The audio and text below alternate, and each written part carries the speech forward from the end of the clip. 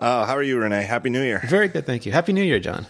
We've done this, I think it's a tradition at this point that we've had a sort of year in a review on the talk show with me and you. An Apple year in review. I mean, we can't do the whole year for everything because we'd be here for a whole year. The whole year. But what better way to end the new year than to look back at the year? Is that what we do? Honestly, God, my memory is really flushed down the toilet. Do we do a year in review or do we do a year ahead? I think we do a year. We do a year in review because we don't know what's coming up. No, I mean we have guesses, but they're as good as anybody's. So let me start with a few things before we get to the year in review. I've bought, in the last month, I have bought 3 personal computers for use in my home, and none of them are from Apple. Oh, wow. And I can't remember the last time. I guess if you count the Pixel, that would count as a personal computer. I bought a Pixel 3 when it came out. So in the last quarter, I've bought 4 non-Apple personal computers. The Pixel, though, I buy one every other year. But in December, I bought 3. I bought Jonas, a gaming PC, which we set up after Christmas. I think the last episode of this show, I was talking to Jason Snell. It was in the house, and it was packaged up. But now I've got a Windows freaking machine running on my network. The other 2, actually one of them inspired by my talk show last week with Jason. I bought a Raspberry Pi finally. Yeah. Never had one before. Still haven't set it up for reasons I will get into. But I had put that. Do you have a Raspberry Pi? Have you ever played with this? I have played with them. I don't own one currently, but I keep looking at their HomeKit support and just thinking about it. Well, that's Jason's mention of Homebridge, which is an open source project that, again, I haven't gotten into it yet, but basically my understanding is Homebridge is sort of I think it runs on Node.js, but you don't really need to know it. But you set up Homebridge, which I think seems fairly easy to set up if you're vaguely familiar with command line stuff. You run it nonstop on a machine on your network, and then you can set up plugins, which each one is configured with like a little text file, probably in JSON format. I haven't even looked at it, but if it's not JSON, I'd be shocked because everything's JSON these days for good reasons. But then you can use it if people figure out a plugin system for a non-home kit compatible Internet of Things device. Some people, people can figure out like maybe it's like a plug that goes in the wall socket, but it doesn't have HomeKit device either yet or it never will. But they've figured out a way to get it, to do a plugin so that Homebridge can talk to it. Then you get Homebridge on your HomeKit network, and then you can talk to Siri and get this thing that doesn't even have official HomeKit support to work on HomeKit. And that's good enough. It's not even important. I don't even have a thing, but at least it's like the thing that put me off on buying a Raspberry Pi for years, even though it seems like so much fun and it's so low priced. I mean, for those of you who haven't heard of it, basically it is a simple little computer. You can literally see that you could just run it as a motherboard. You don't even need a case for it. It's a simple little computer with a low power ARM processor, and I think they go as low as like $15, $25. And, like the quote unquote good ones are like, I bought a kit for like $80 that comes with everything, and it has Wi-Fi and more. It runs a special version. Well, you can probably dozens of versions of Linux, but there's, special versions of Linux that you install on an SD card, and then it boots from that. And you have a little low power computer that you could leave running all the time. It's not going to take up a lot of power. And if you're interested in computers in general and just seeing how they work, it's kind of fun to have a computer, again, where you can just look at it and see how everything is hooked up and works. Like the perfect hobbyist computer. It truly, truly is. And it's great. It is super great. I'm sure, I know, for education, right? Yep. Because as quote unquote real computers, I mean, like just take a look at the iPad Pro, right? Maybe the most, as we foreshadow the year in review, maybe the most amazing hardware-wise personal computer, portable personal computer anybody's ever made. It is truly amazing, but it is truly a black box. Yes. It's an appliance. It is both literally and figuratively a black box. At least it is sealed up, and you don't get to look at the insides and study how they work, whereas the Raspberry Pi literally is an open box. It has no outside. Right. But what a great way to learn the basics of systems architecture than to actually have a real system that you can play with and tinker and do stuff like that. But I've just put it off for years because I just like, well, what the hell am I going to do with it? And now that I have like a mission, like to get this Homebridge thing set up, it's like, now it's like, okay, now I can do it.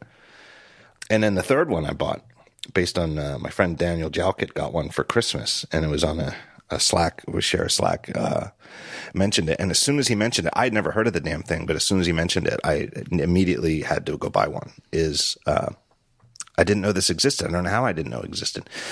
A C64 Mini. Oh, yeah. I saw him tweet about that. Yep.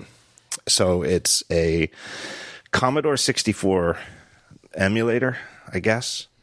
Yeah. It comes in a adorable little fake, like half-size Commodore 64. It was $50. So, okay, I'm not going to complain. But the keys don't actually work. The keys are just sort of virtual keys. But it is looks like a door. I wish those keys worked. But I can't blame them for not because they're so tiny. But it's an adorable little fake Commodore 64 with HDMI out and USB in. Ships the box ships with a joystick of the era, but it's USB. So a joystick of the era's style. Yeah. But it's USB, so you can just plug it right in. You could buy an extra joystick if you want to play 2-player games. HDMI out is perfect because then you can plug it into, like you wouldn't, in a way, it's these emulators, Nintendo has come out with a bunch of these type things, and it's better than the actual retro hardware unless you're so serious that you're going to keep like an old CRT display set up. Yeah, absolutely. And the thing comes with 50 classic Commodore 64 games preloaded in the ROM or whatever the hell kind of storage is inside the thing. So you don't have to go hunting around you don't have to find your old tape drive or the darker areas of the internet where you can find disk images and set that up. And it's a real lazy way to get this working. And I haven't hooked that up yet either, just because it only arrived today, but, I can't wait to. So anyway, I got a PC. Jonas will be gaming on his high-end gaming machine, and you'll be gaming on the Commodore 64 emulator. You'll both be happy. I gave serious thought to the fact, like, would it have been funny on Christmas morning if he had that to open? But he wouldn't know. He's too smart. He wouldn't have fallen for it. And I'm not like a prankster parent. Yeah. I can't remember the last time I've played a prank on Jonas. Amy's more of the prankster parent. One time, the first time we went to Disney World 10, 11 years ago, she woke him up and, he knew we were going to Disney World. We set up a little calendar with like a countdown, and he was very excited. And she woke him up and, said, Jonas, we're going to Disney World and, come on, get ready. And he bolted out of bed and she said, tomorrow. Oh. Oh man. I could never bring myself to do that, but I can bring myself to laugh at it. Yeah. But anyway, I'm very excited about that. I think I'm most excited about the Commodore 64. Yeah. I'm just glad there was no mention of a pixel slate in there, John, or we would have had to stage an intervention. Yeah. The PC is weird. I haven't used Windows. Honest to God, I haven't used it at all. And I don't remember the last version of Windows that I used for more than a minute or two. It must have been before Windows 7, though. Well, I shouldn't say that. I've used Windows 7, like tinkering around, but only in the touch mode, like trying some of the newer devices. But like using it on like a PC and like regular GUI Windows mode, I haven't used it in a while. I have a Windows 10, but it's really just a bootloader for VR. I don't really do anything with it besides that. Yeah, well, that's effectively what Jonas is using it for. Like you run it's a shell for Steam. That's what. Yeah, more or less. I will say this: setting it up, I was worried because I didn't know how to set it up, but I'd done enough research and it seemed like it would be all right. It is funny. We got a PC from a company called MSI Trident X, and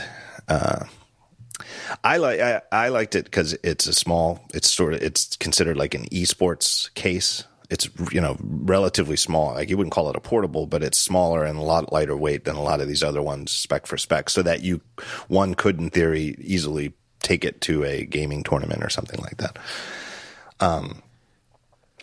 And you look on the back of it, and it has so many USB ports, and they all have weird cryptic labels that I don't understand. Like, some of them have this SS. I think the SS means that it's USB 3.1, maybe, and maybe higher power. I don't know. Some of them are just for charging devices. Some of them are clearly USB 2. And so, like, he doesn't have a lot of USB stuff to hook up. It's like you want to connect the display to the USB so that you can then use the display as USB hub. And I think he has his keyboard plugged directly into the PC. But it's like you open it up and there's a nice getting started guide, and all it says is connect the display, keyboard, etc. 2, plug the power in. 3, turn it on. That's the entire getting started guide. So I just want to make sure it was set up right. And I'm like, which USB port should I be using for what? And I was like, well, I don't know. I'll take my best guess, and everything worked. I got him a 4K display, and it's nice. It is a very nice display, it quality wise. But like Windows 10 defaults to effectively running it in like 1x mode. So everything is truly minuscule. I mean, like it and with my eyes, I really have to get about 3 inches away from the screen to read anything. And I'm sure I remember from the old days with Windows that there's some way to change what the display is running at. But I find it humorous that it defaults to running with each pixel as the actual pixel. Pixel to point. Perfect. Very comical. But it was actually pretty easy. I have to give them a fair amount of credit. It was certainly easier than setting up a PC was 10, 15 years ago. Dip switches everywhere. Nope, no dip switches. Everything. It's, modern connectors that all work pretty well. USB for the input devices, and then the display connected by, I think it's called DisplayPort 1.4. Yeah. But, the cable that came with the display was exactly what we needed. It was very obvious where that went, and the display, and where it went into the graphics card on the PC. And then everything worked. One of my favorite things about other vendors is they often just include the cable in the box. Yes, it was, everything came in the box. And that was and I'd done enough research. I told Jason last week, I'd done a tremendous amount of research, like whatever the dollar figure is on my time. It added very significantly to the cost of this PC. I put a lot of hours into this, and it seemed like everything came with it, but it was like just my nightmare as a dad, because he didn't get to set it up Christmas Day. We went and visited family, and he was a very good sport about it.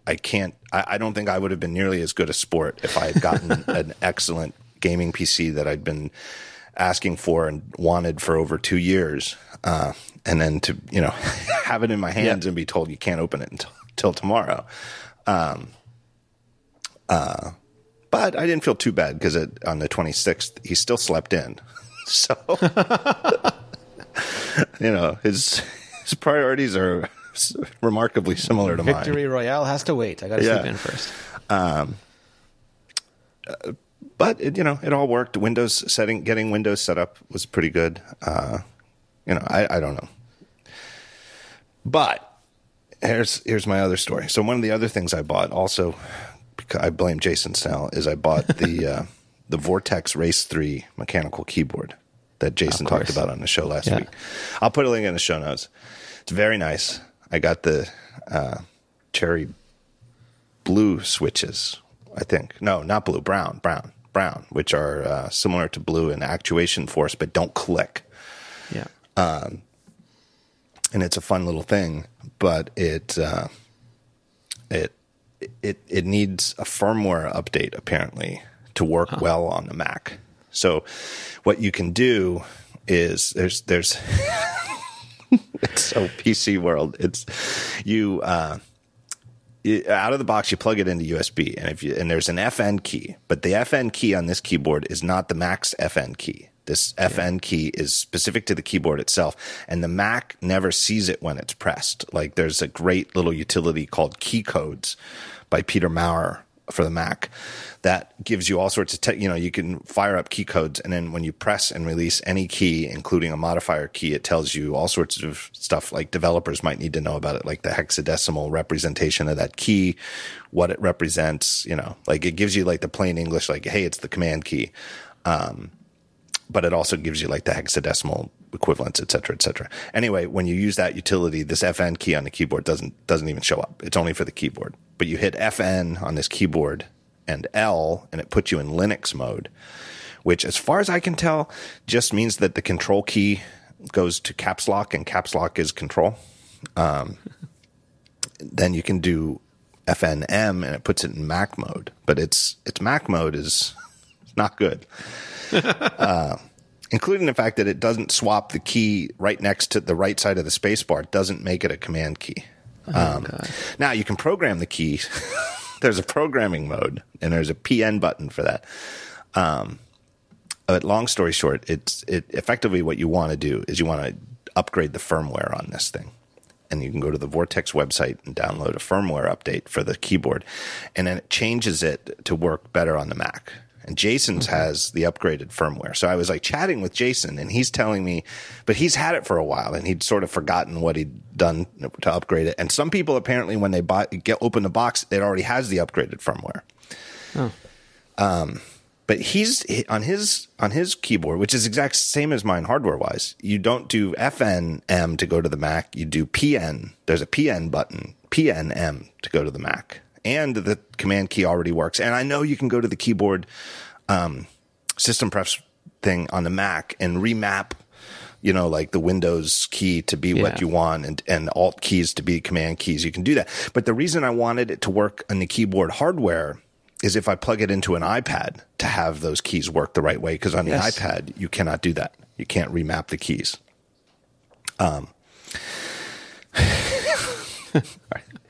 Are you with me so far? Yeah, it's just keyboards all the way down. All right. So you go to the Vortex website, and I have a list of firmware updates, including. And now here's the hitch. The hitch is the firmware can only be installed from Windows. It's an .exe executable. So the funny thing is I probably would have bought this keyboard anyway, based on Jason's recommendation, and it just scratched all the itches of maybe I should get a nice new mechanical keyboard. I mentioned them on the show last week, but like the keycaps are in Helvetica, not Arial.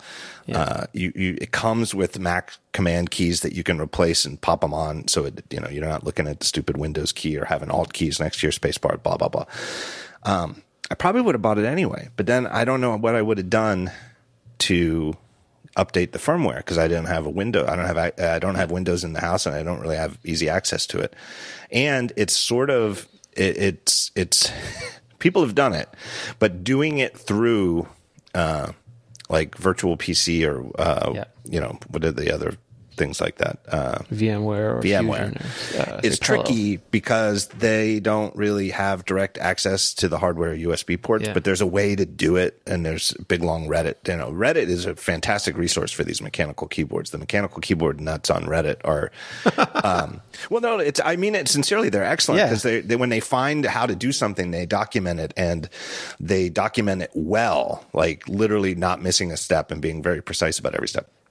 So there's a way to do it, and I guess that's what I would have done. But I don't have anything set up like that because I have no need to run Windows, and it seems kind of ridiculous to set up an entire virtual machine running Windows just to update the firmware on my keyboard. But anyway, as luck would have it, I now have a brand new Windows PC in the house. So I go up there, and Jonas has had it. This was yesterday, I think. So he's had the thing for 2 days.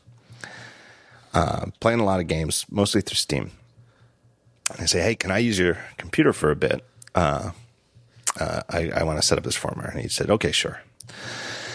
So I go to the Vortex website on the PC, and there's the exe, and it's got like a weird file name, Vortex something, blah, blah, blah, .exe, and I download it. And it's only like 3 megabytes, so it doesn't take long. And then I get prompted, what do you want to do with this download? You want to run it or save it or I forget what the third option is. I said run, and I said to run it, and I got a weird error. It seemed like a Windows error, not a browser error, a Windows error that whatever I tried to run in the like Jonas /download/ whatever it was I tried to run didn't exist or something. And I thought, that's weird. And I thought so I thought maybe it's a safety issue for the browser. They don't want you running executables you downloaded right from the browser. So I tried it again and hit save. And then I went to Windows, the File Explorer. I went to his downloads, and it's a brand new computer. There's only like 6 files in there. One of them was like the Fortnite thing. Mm-hmm. 2 or 3 others that clearly weren't it. And then there's one that was vortex something.exe. I thought, well, there it is. Obviously, there's only 6 files in here. And I double click it, and it launches this thing that doesn't look anything like a firmware installer. It looks like an alternative to Steam. It's like a sort of a Steam-like interface, except it's brown, and it's got like all this stuff about game mods and mods for Just Cause 4, which is a PC game. And I hunted it's a big window, and I hunted from the top left to the bottom right and looking for something about either keyboards or firmware or something, and there's nothing in it. It's absolutely no way. And I've got the keyboard plugged in. And I thought, well, maybe, I don't know, maybe it just does it automatically. I don't know. It's just the weirdest, maybe it just installs the firmware, and then they're trying to sell you on this game mod stuff. I don't know. But I take the keyboard and unplug it, and it's the same. Clearly it doesn't seem like I got the firmware. And I tried it again. This was through Microsoft Edge. Tried it again through Chrome, which is one of the things Jonas had already installed. Same thing. It just launches this other thing that looks like this gaming thing.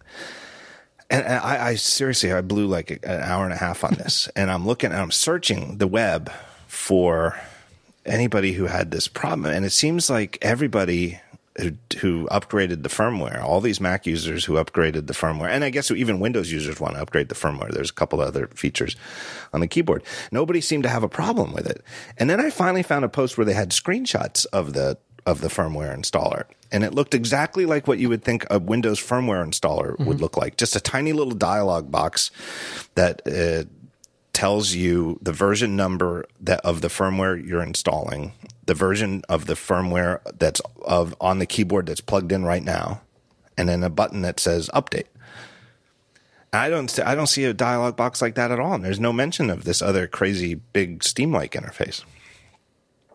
So I try it one more time, and as I mentioned, it's a 27-inch display. I've got to keep my face pretty close to it.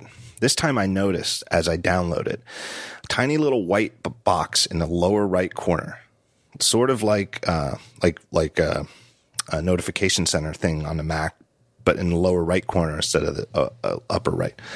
It's on screen for about, I don't know, a second and a half.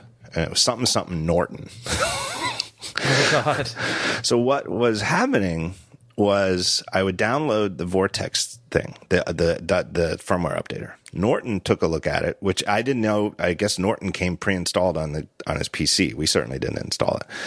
Norton took a look at it and said, "This is a dangerous download. We're going to remove it." And but this tiny little dialog in the lower right corner is only up for a second and a half, and it goes away.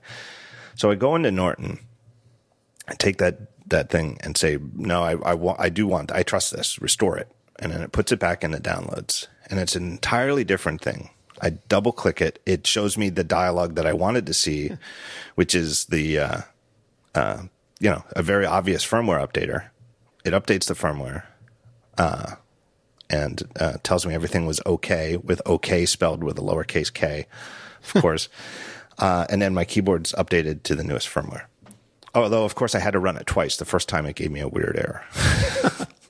So wow. What had happened, long story short, what had happened is there is an entirely separate thing called Vortex, which is a thing for gamers on the PC to install like game mods and stuff. And it just so happened that that was one of 3 things Jonas had downloaded in the 2 days he's had it. Like, what are the odds? So I blew 2 hours. Wow.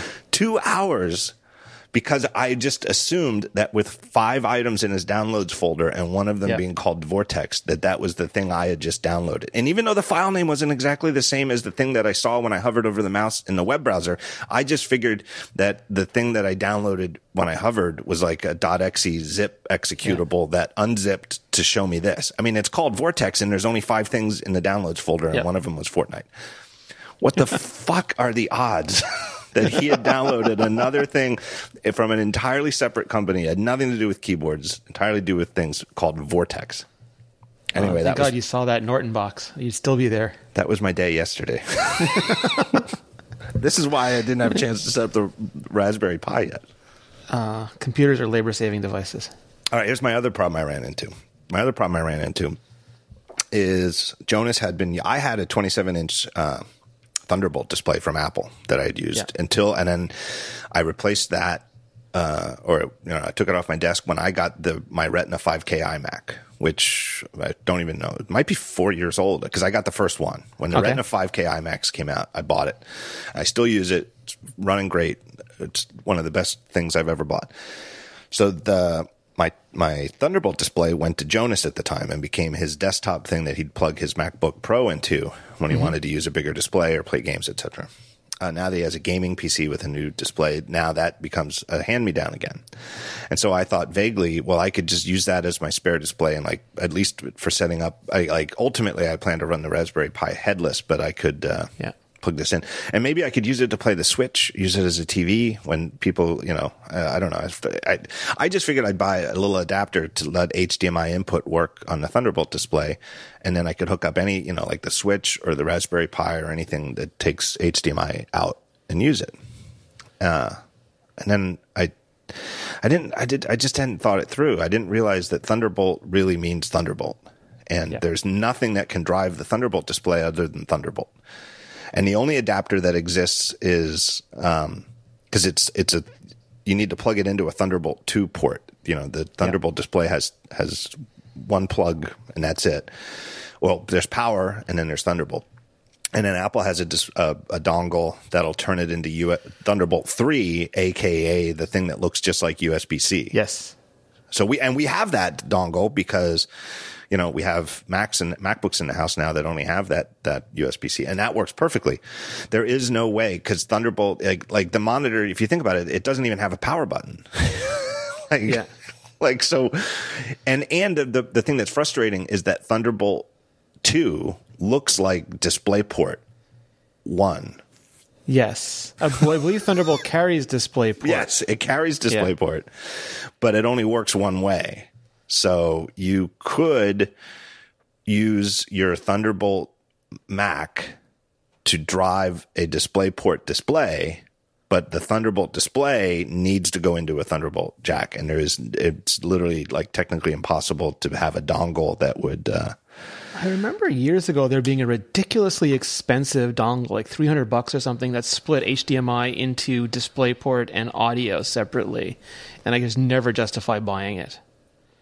Yeah, and I think that you could theoretically set up an entire computer to sit between them. You could set up a Mac Mini. Because HDMI carries DisplayPort as well, but who knows what the different standards are now. Right, but so there's another one. There was another hour or two of my time gone by. If people are wondering, people are looking at Daring Fireball thinking it's been relatively quiet this week, and they think, well, I'll bet John is just having a nice relaxing vacation. It's that I've been chasing these rabbit holes. But so now I've got a 27-inch Thunderbolt display that is in perfect working condition, and I have devices that I would like to hook up to a spare display. Yeah. And there is no way to connect them together. And I had this moment where it was ultimately expressed in words, it was fucking Apple. Right? It's a very Apple-y situation, and now I'm stuck with this display with a terrific technology, Thunderbolt. Yeah. But because it really only ever was a thing in the Apple universe, it is no good for hooking up to anything other than Apple products. I mean, it's an Intel technology, right? It was supposed to go everywhere, but I think everyone else just looked at it and went, no, nope. Yeah, very similar story historically to FireWire, which was never intended to be Mac only either. It wasn't really an Apple technology. I think that might have been Intel too, or no, Intel was always behind USB. Yeah, and Sony called it IEEE something. Like they'd put that weird name on the ports, but they were really... It was intended to be totally cross-platform, but USB just sort of killed it effectively. But we Mac users were, using our iPods with FireWire ports. But now I don't, and then here's the other thing of me, it is a very unique to my Apple-centric lifestyle, is that I literally don't have a display in my house that I can hook these things up to, a spare display. I've got a TV set. I guess I could hook it up to that, but I'm actually thinking about buying just some piece of crap, $150 Dell display, just so I have something like that. And I think at my old house, like we moved 2 years ago, and I got rid of a lot of stuff that I didn't think I'd ever need again. I'm pretty sure I had something that some kind of display that I could have hooked this up to. But like I got talked into throwing a lot of stuff out. The old server closet display. Do you have anything if you needed to hook up a Raspberry Pi to a display, do you have like a spare display around? I have like the LG 5K display that's only Thunderbolt 3, so I'd probably be just as crap out of luck as you. Yeah, I'll bet I bet the Raspberry Pi would cry if it had to drive a 5K display. Yeah, and then maybe there's a USB, maybe there's an HDMI dongle, but I don't probably have one around here. Right. Not for that at least. Yeah, and I think, I think to drive 5K, I don't think HDMI will do it. No. So I don't know what to do. I guess, it just feels like such a waste to buy it just seems like something I should have sitting around, right? Yes. And I'll blow the hell should come with them. I'll blow $150 on anything. But it just feels like a waste to blow it on a display that I don't want. How was your Christmas? It was good. I mean, I was dumb. I forgot to cancel sponsorships for the week, so I had to just keep making videos. If I was smarter, I would have taken the week off, but no, nowhere near that smart. I every single year, I need to do more. I'm not really a journaler. I don't really have an interest in journaling, but I'm sort of a note to selfer. I write notes to my future self. And I really need to write one this year about how to do the holidays, and it really pound it through my thick head that you're not going to do a damn thing. Yes. After December 22nd or so. Yeah. You just don't plan on it, maybe a podcast, that seems like fun, but. And like real people with real jobs, they do this. They black out periods. They take weeks off. They manage to do all these things that I just feel helpless looking at. Well, I just always have these grand plans, and I just think, the whole world will be quiet. I will get so much work done. I'm going to write so many great. I have a couple of long pieces in the back of my head that have been gestating. I'm going to have all this time to get them out, and it's like, no, it doesn't work that way at all. Yeah, no. Everything gets in your way.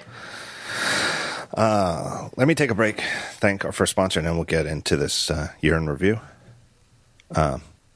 It's Casper.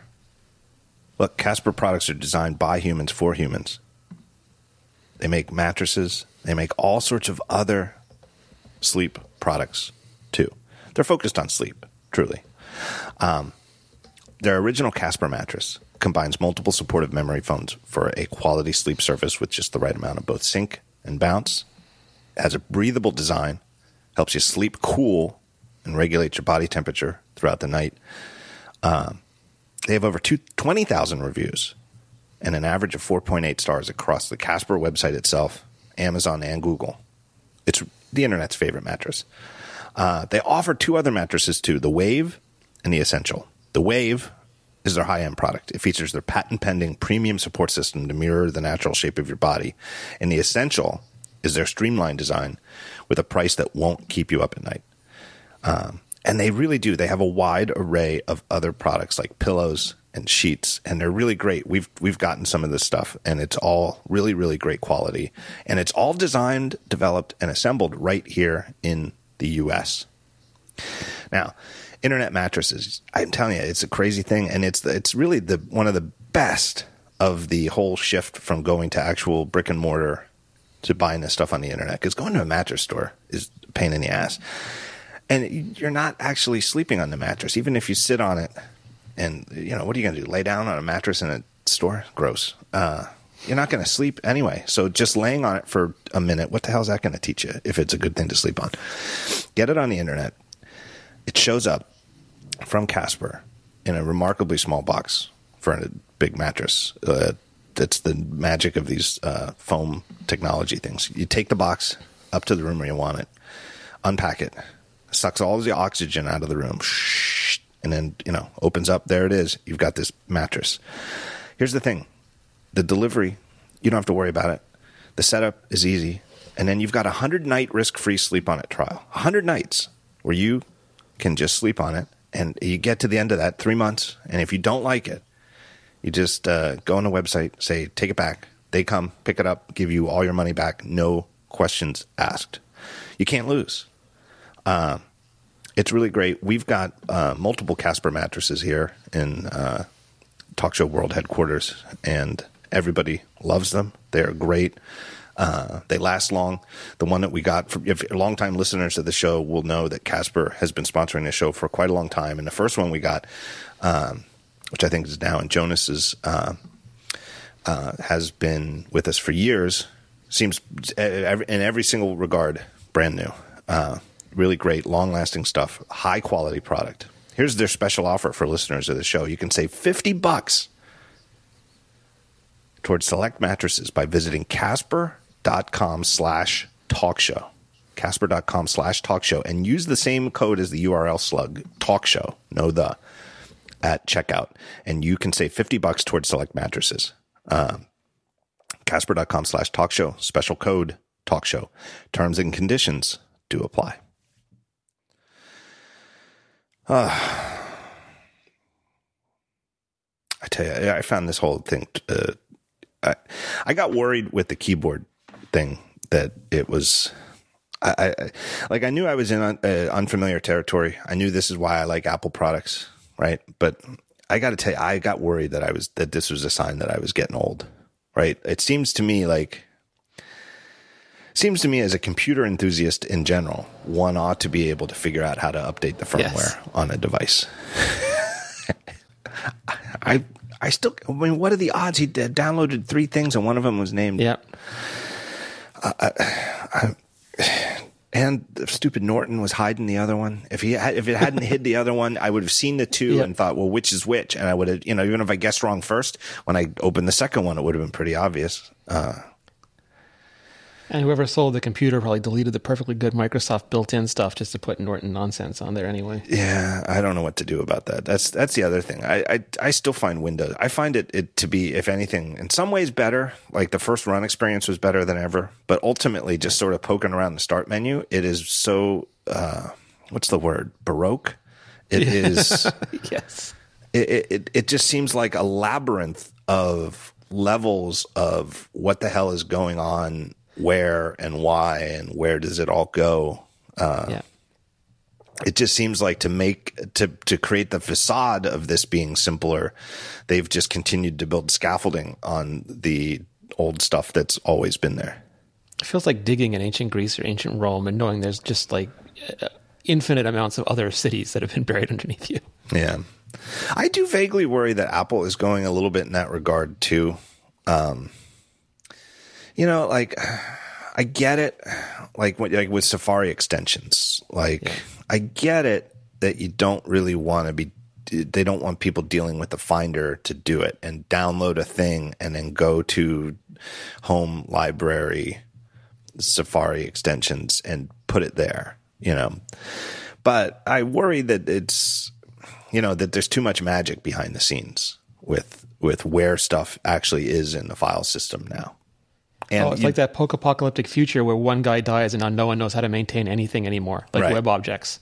Right. And it's, it is similar with the past, the actual, honest to God, what is on the file system path to stuff in iCloud, where it's all in these weird long directories. Abstracted containers. Right. I get the desire for the user experience of abstracting that, but I don't know. It kind of irks me that the whole thing isn't as clean as it used to be, right? Like when That's Mac the OS, whole Apple.com thing, right? Like the URLs are all perfectly human readable, and Right. other sites have all these crazy URLs that no human could possibly parse. Right. And you just want iCloud stuff, give it to me, but let me go Right. to /user/iCloud and see all my files. right? Exactly, right. That is really what I there must have been a debate inside, but I really do feel like it should have been /Twiddle/Gruber/iCloud Yep.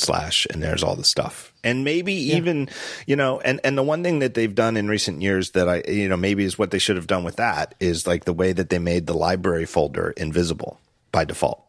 Sure. And so, okay, you, Jane or Joe, typical user, buy a new Mac and you open up your home folder. You don't see the library folder, and you shouldn't need to. But if you're vaguely interested in, tinkering with stuff in there manually, you could Google and quickly find out that, starting in version whatever, the library folder is invisible. You can make it visible with these simple steps. It will stay visible afterwards, and there you go. Now you have easy visible access to your library folder. I think they could do the same thing with iCloud. Everything on the Mac should be like that because that's the whole virtue of having a Mac. Right. And then it's nice, clean, simple, directory names and structure. I mean, it's. I always say, I like to use the term, like when Apple bought Next at the end of 1996. I mean, literally, I guess that anniversary just passed. It was right around Christmas. Because of that, like we said, like this week is sort of a dead week. It really didn't take effect till January 1997.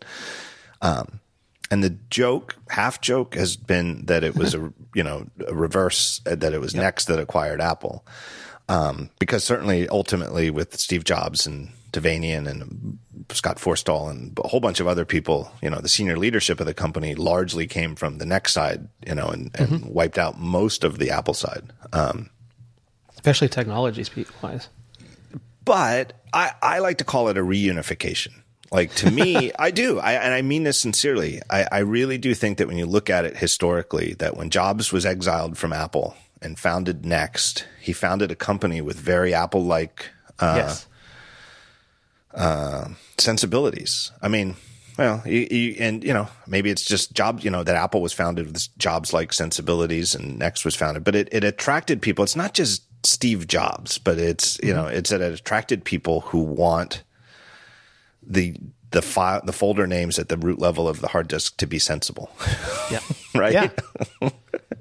To have artists, not just technologists. Right. And to have like a graceful level and like the next idea of having system / library / all this stuff for everything that affects all users, and shouldn't be messed with because it's the system level. Then a root level library folder that also affects all users. So you could install fonts in there, and then two users on the same computer would have access to the same fonts because they were in /library /fonts, and then home /library for stuff that's just for that user. What a graceful, beautiful system. So easily understood. Makes perfect sense. Even the words they choose, like system, for the ones that you really shouldn't be messing with. It couldn't think of a better word for it. What a great Apple-like sensibility it made. It all felt very Apple-like when it became Mac OS X. With the extension of their dependence on file name extensions, which I won't get into here. I'll wait for John Siracusa to return to the show. To come back, yeah. Anyway,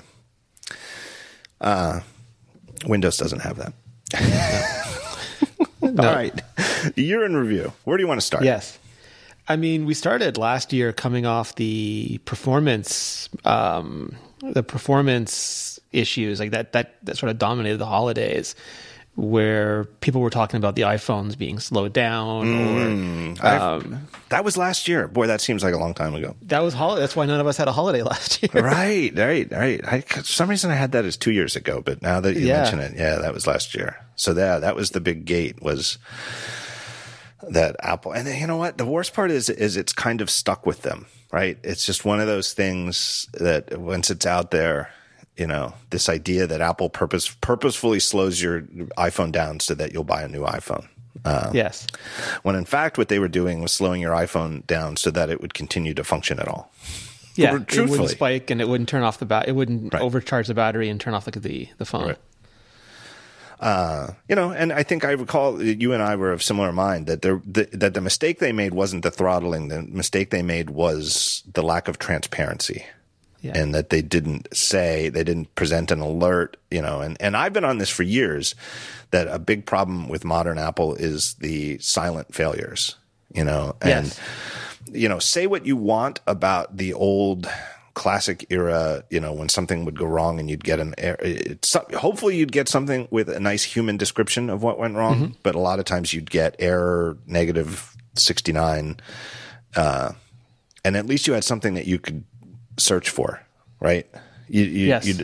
You'd at least know, and at least you'd recognize that the computer knows that something went wrong, right? You'd feel validated or vindicated or something. Right. Like, just imagine printing, and you have a document and you've used this printer before, and you hit Command P and then you hit return and you see something, and then the dialogue disappears and nothing ever comes out of your printer. Yeah.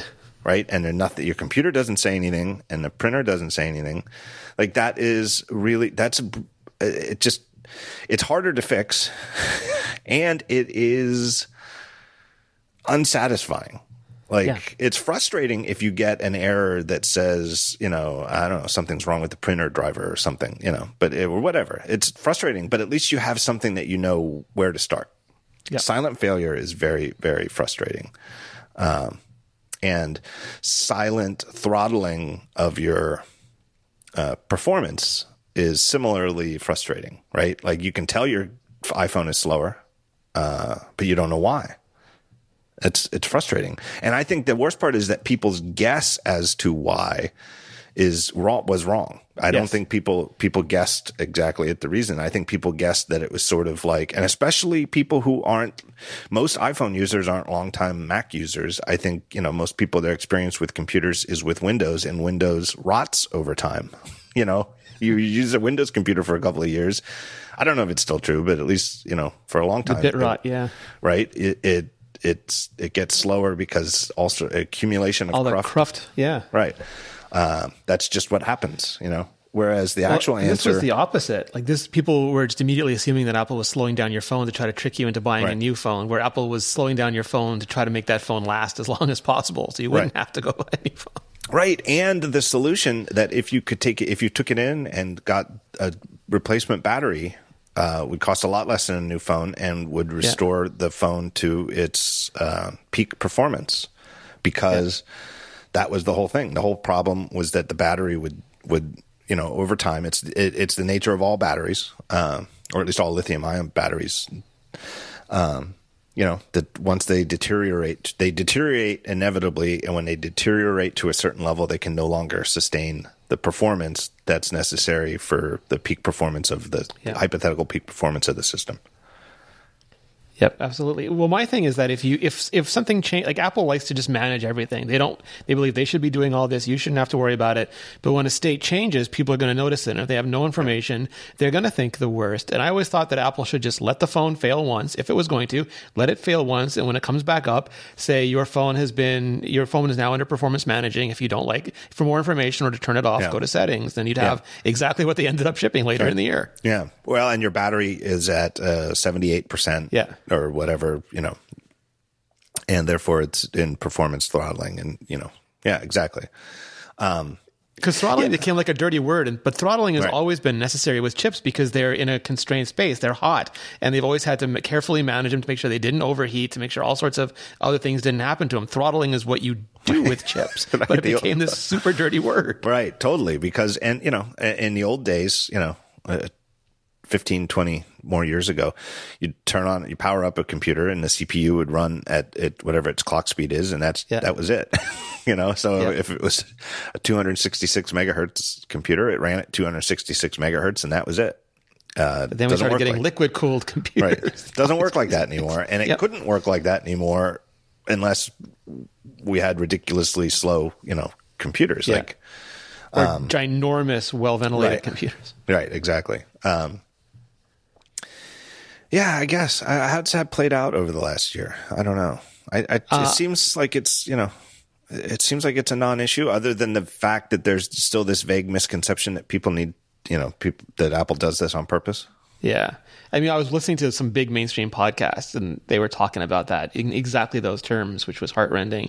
But I think the only thing we've seen lately was a couple of people couldn't get they waited till like literally the last minute, till like New Year's Day almost, and they couldn't get an appointment at an Apple store, and were super angry that they're going to have to pay $20 more next week because they didn't make an appointment early enough. Right. Because of the program that Apple started to get, to replace these batteries at a substantially lower price. Right. Yeah. Right. There was a long wait when they first announced it, and then I guess there was a backlog at the end of it. I took mine in. I made an appointment. I took them in. They swapped them out. It took about an hour, and then I left, and they were great. Yeah, I probably should have. I don't know why I didn't.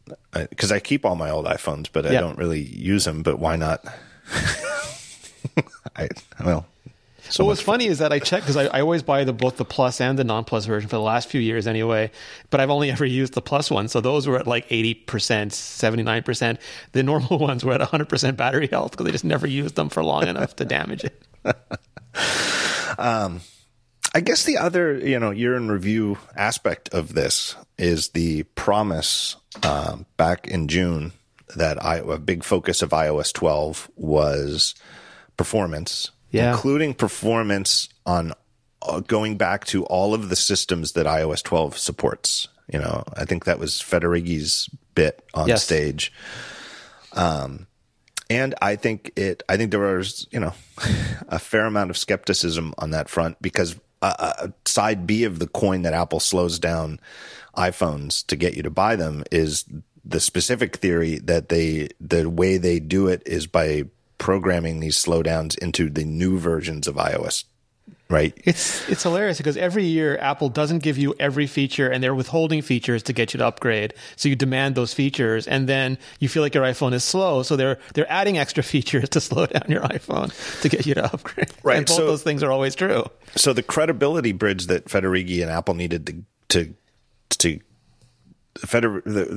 gap they needed to bridge with that is, not only were they saying we're going to make it faster on older devices than iOS 11, that people already suspected that they were going to try to make it slower, right? Like, no, we're not. And also, they've been saying that for years, and people didn't really believe them anymore. Like, iOS 9 was supposed to make it faster. iOS 10 was supposed to make it faster. But damned if they didn't do it.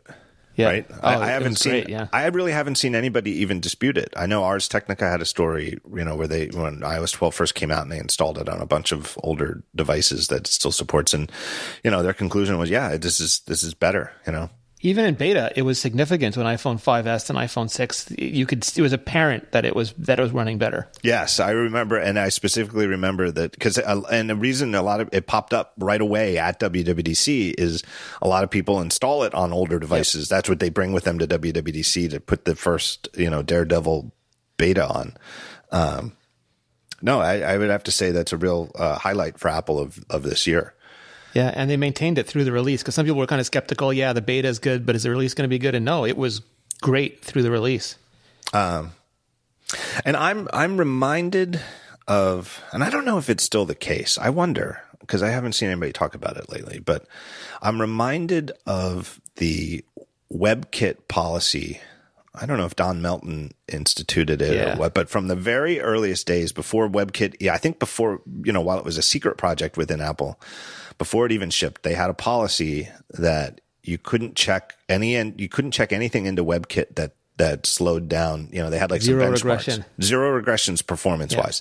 So every time you made a change to WebKit, you would have to run, there's some kind of benchmark they had for, showing the performance of it.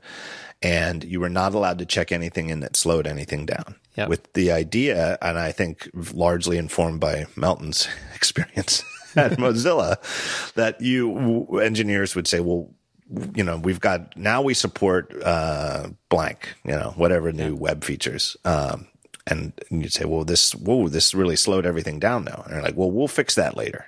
Yeah. Right.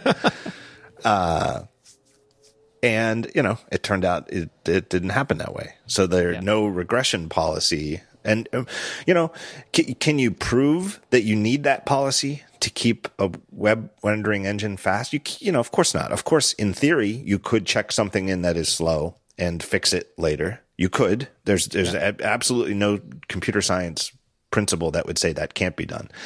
It's more of a human nature problem, not a scientific problem, right? But I'm reminded of that with iOS, and I'd sort of like to see Apple. Hopefully, it wasn't like a one-off with iOS 12, and I think that the lack of something like that is sort of how they got into that situation in the first place. Where it's interesting though, because they in order to get this, they took a lot of like A-list engineers, people who work on the core functionality for UIKit and Springboard. And instead of them making new features, which is what they do any other year, they had them work on making everything from auto layout to collections to all of those things much more performant. But now this year, they're going to have to go back to working on new features again. So I'm hoping Apple has a system where they're going to bring other guys in underneath them to sort of take care of all this stuff going forward. Well, hopefully the answer to me would be something similar to a WebKit type policy, where if you're working on a new feature and it should be a new feature for iOS 13, and there's a list of here's the devices we're planning for this OS to support, it should be tested on the lowest of those devices from the get-go, and it should be acceptably usable on the lowest device before it's accepted as, okay, this is going to be part of iOS 13.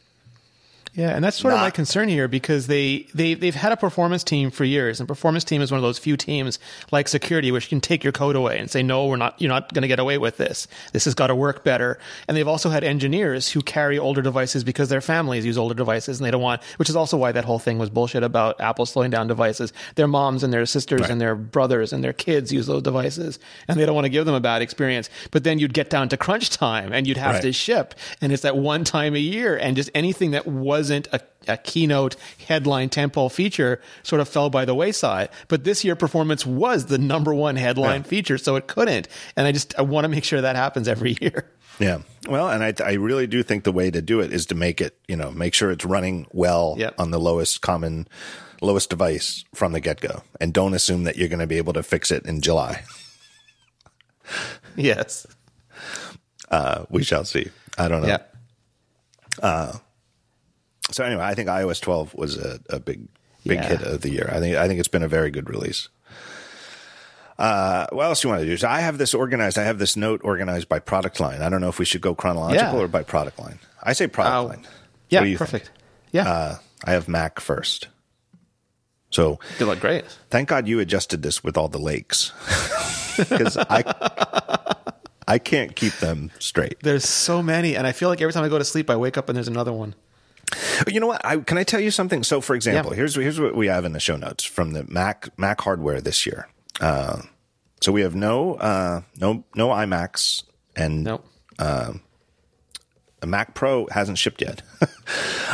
Although we were told this year that the Mac Pro would be a 2019 thing, thanks to Matthew Panzarino's report earlier in the year.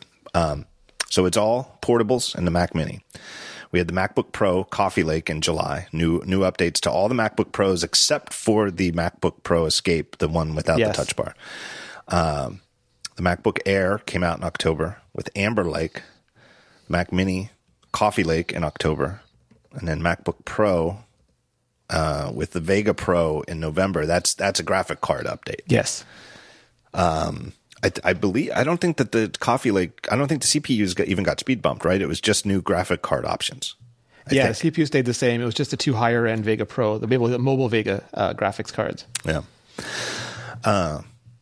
I will say this. I thought it was interesting while I was shopping for Jonas's gaming PC, and I read a bunch of really good, thoroughly written reviews with benchmarks from actual games. I was fascinated. I mean, I kind of knew that the GPU is by far the most important thing for performance on games, but I was kind of shocked at some of the benchmarks, how almost identical they were between like a Core i7 and a significantly more expensive Core i9. But if they had the same graphics card, the performance of the game was identical, or so close to identical that human eye wouldn't notice. You'd really need to fire up the actual frame rate thing, and look at the actual numbers. I thought that was fascinating, just how almost not inessential. I know CPU isn't completely inessential, but that it's so they're secondary. GPU bound, so much more than CPU bound these days. Yeah, but that that Apple and Apple shipping a graphics only update to the MacBook Pro shows that it's true in the non-gaming world too. That it's. I think we all know that Apple doesn't lightheartedly do speed bumps anymore. No. But here's the frustrating thing. Like, what is better, Coffee Lake or Amber Lake? I guess Coffee Lake, right? Well, so this is the super frustrating thing. So previously there wasn't any of this BS. It was like Broadwell and Haswell, and there was supposed to be Skylake and Cannon Lake, but they just couldn't get their 10 nanometer process done. So then they went from Skylake to KB Lake, which was yet another architecture tweak, an optimization, they call it now. And then from KB Lake to Coffee Lake. But instead of, previously they had these M series, M3, M5, M7, and they decided to rename the M5 and the M7 to i5 and i7, which sounded like the bigger processors, and it was all super confusing. And now they give them their own name. So all that Amber Lake is, last year, those were just the KB Lakes that were in the 12-inch MacBook. They didn't have any different name. But now they're classifying those sort of super low power chips as a different lake altogether. And then you have like Ice Lake and Whiskey Lake because they want to call something else. Like the server ones have to have a different name now. But how are you supposed to know which ones are better than the others? See, one of the things that I liked about NVIDIA's line of graphics card as I shopped for them is that if the number is higher, it's better. It's that simple. So like Amber Lake and Coffee Lake are both 8th generation. It's just Amber Lake is meant for the more portable, lower power computers, and Coffee Lake is meant for the usual computers. Yeah, but you can get an 8th generation CPU that's better than some of the 9th generation ones. Like just being the 9th generation are a refresh. I think those are because there's KB Lake refresh as well, and then there's Coffee Lake refresh. I mean, it really is a mess. There's no way to look at the names and decide which one's better than the other. There's no way to look at the generation numbers. I mean, it's in theory, new generations are better overall, but that doesn't necessarily mean that this one from the 9th generation is better than that one from the 8th generation. It's really, really hard. For a human, no. Like if you go to a Nantech or a Dora TV or some of like the YouTuber or blog channels that only focus on chips, they know all the part numbers. Oh no, they know exactly it, but but there's no way to figure it out from the names, right? You can't. Whereas with the NVIDIA graphics cards on the PC, you really can. You can just figure out, okay, if they're human readable. 1070 is cheaper and not as powerful as a 1080, and the 2080 is better than the 1080 and the 2080 Ti. And if you know Ti is titanium, and you look at the price, well, obviously it's better. You can seriously, just looking at the names, you can figure out which one's better than other ones. Just put numbers on the goddamn things and make the numbers go higher. So, like, what is? Yeah. I mean, they do. It's still like now it's M3, i5, i7, i9, and then you have Amber Lake on the lower end, Coffee Lake on the normal end. Yeah. Well, anyway, the Mac portable lineup has been completely refreshed this year, with the exception of the non-touch bar MacBook Pro, 13-inch MacBook Pro. And the 12-inch only got a color, like the gold got changed. Right. That's the shade of gold was changed. And the 12-inch, right. And they didn't get Amber Lake. They're still on KB Lake. I still feel good about the future of the 12-inch MacBook because I feel like they're not going to switch the smallest ever, cutest ever MacBook to be the new MacBook Air size. Like, I think that size, and the fact that it's still there and people are still buying it, there's demand for it. I just think that Intel screwed them, honestly. Yeah, I mean, there's two problems. One is the Intel problem. The other one is that they marketed themselves into a corner because the MacBook Air was never a low-priced Mac. It was, I think, was it $17.99 when the first one came out, $12.99 when the second one came out. Now it's $11.99, but because for a while it dropped down to $9.99, people expect it to be the low-price MacBook. So not just the lightest, but also the lowest price.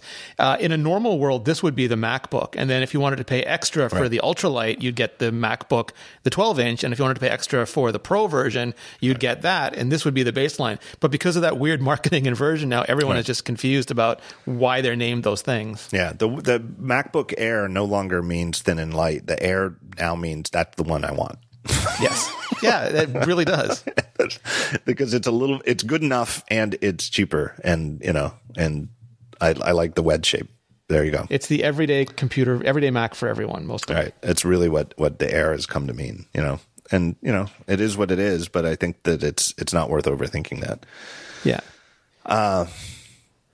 the state of the MacBook lineup overall, I think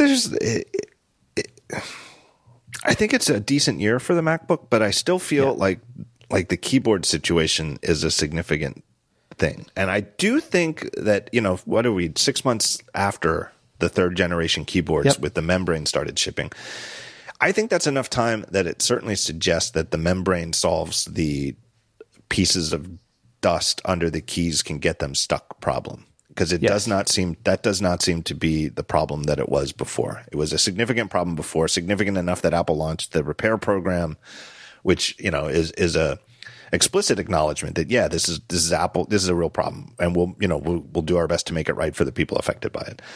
And the third generation keyboards don't seem to have it. Yeah, it was the 2016 one seemed to be the worst. It trended down in 2017, then it trended way down in 2018. Here's my fundamental problem, though, with Apple's lineup as it stands today. I do realize that there are some fans of these keyboards. I do realize that. Yes. But I feel like the number of people who think this is not my favorite keyboard, A, ever, and B, on the market today across laptops, is far outweighs the number of people who consider the third generation MacBook keyboard their favorite or the best on the market today. And to me, I think Apple, ever since the first PowerBooks, has been up there as arguably this is the best / favorite keyboard in the laptop market today. And it's of course not ever. Keyboards we do a whole show on keyboards. Of course, it's super subjective. And of course, there are people who love the ThinkPad keyboards and that there are differences. You're never going to have one keyboard that everybody agrees, this is the best, this is my favorite. But I feel there are way too many people who don't think this is an improvement over the previous keyboards before the butterfly switch. And I think that's a problem. The biggest no, that is the biggest problem. Like I've gone on record saying I love these keyboards. I vastly prefer them to the previous generation keyboards, but there are people who really hate them, and that shouldn't happen. Like neither of us had a problem with the previous generation one. I was fine with it. The people who hate this one were fine with it. Right. And when you have a single vendor making a product, you cannot have that product be divisive.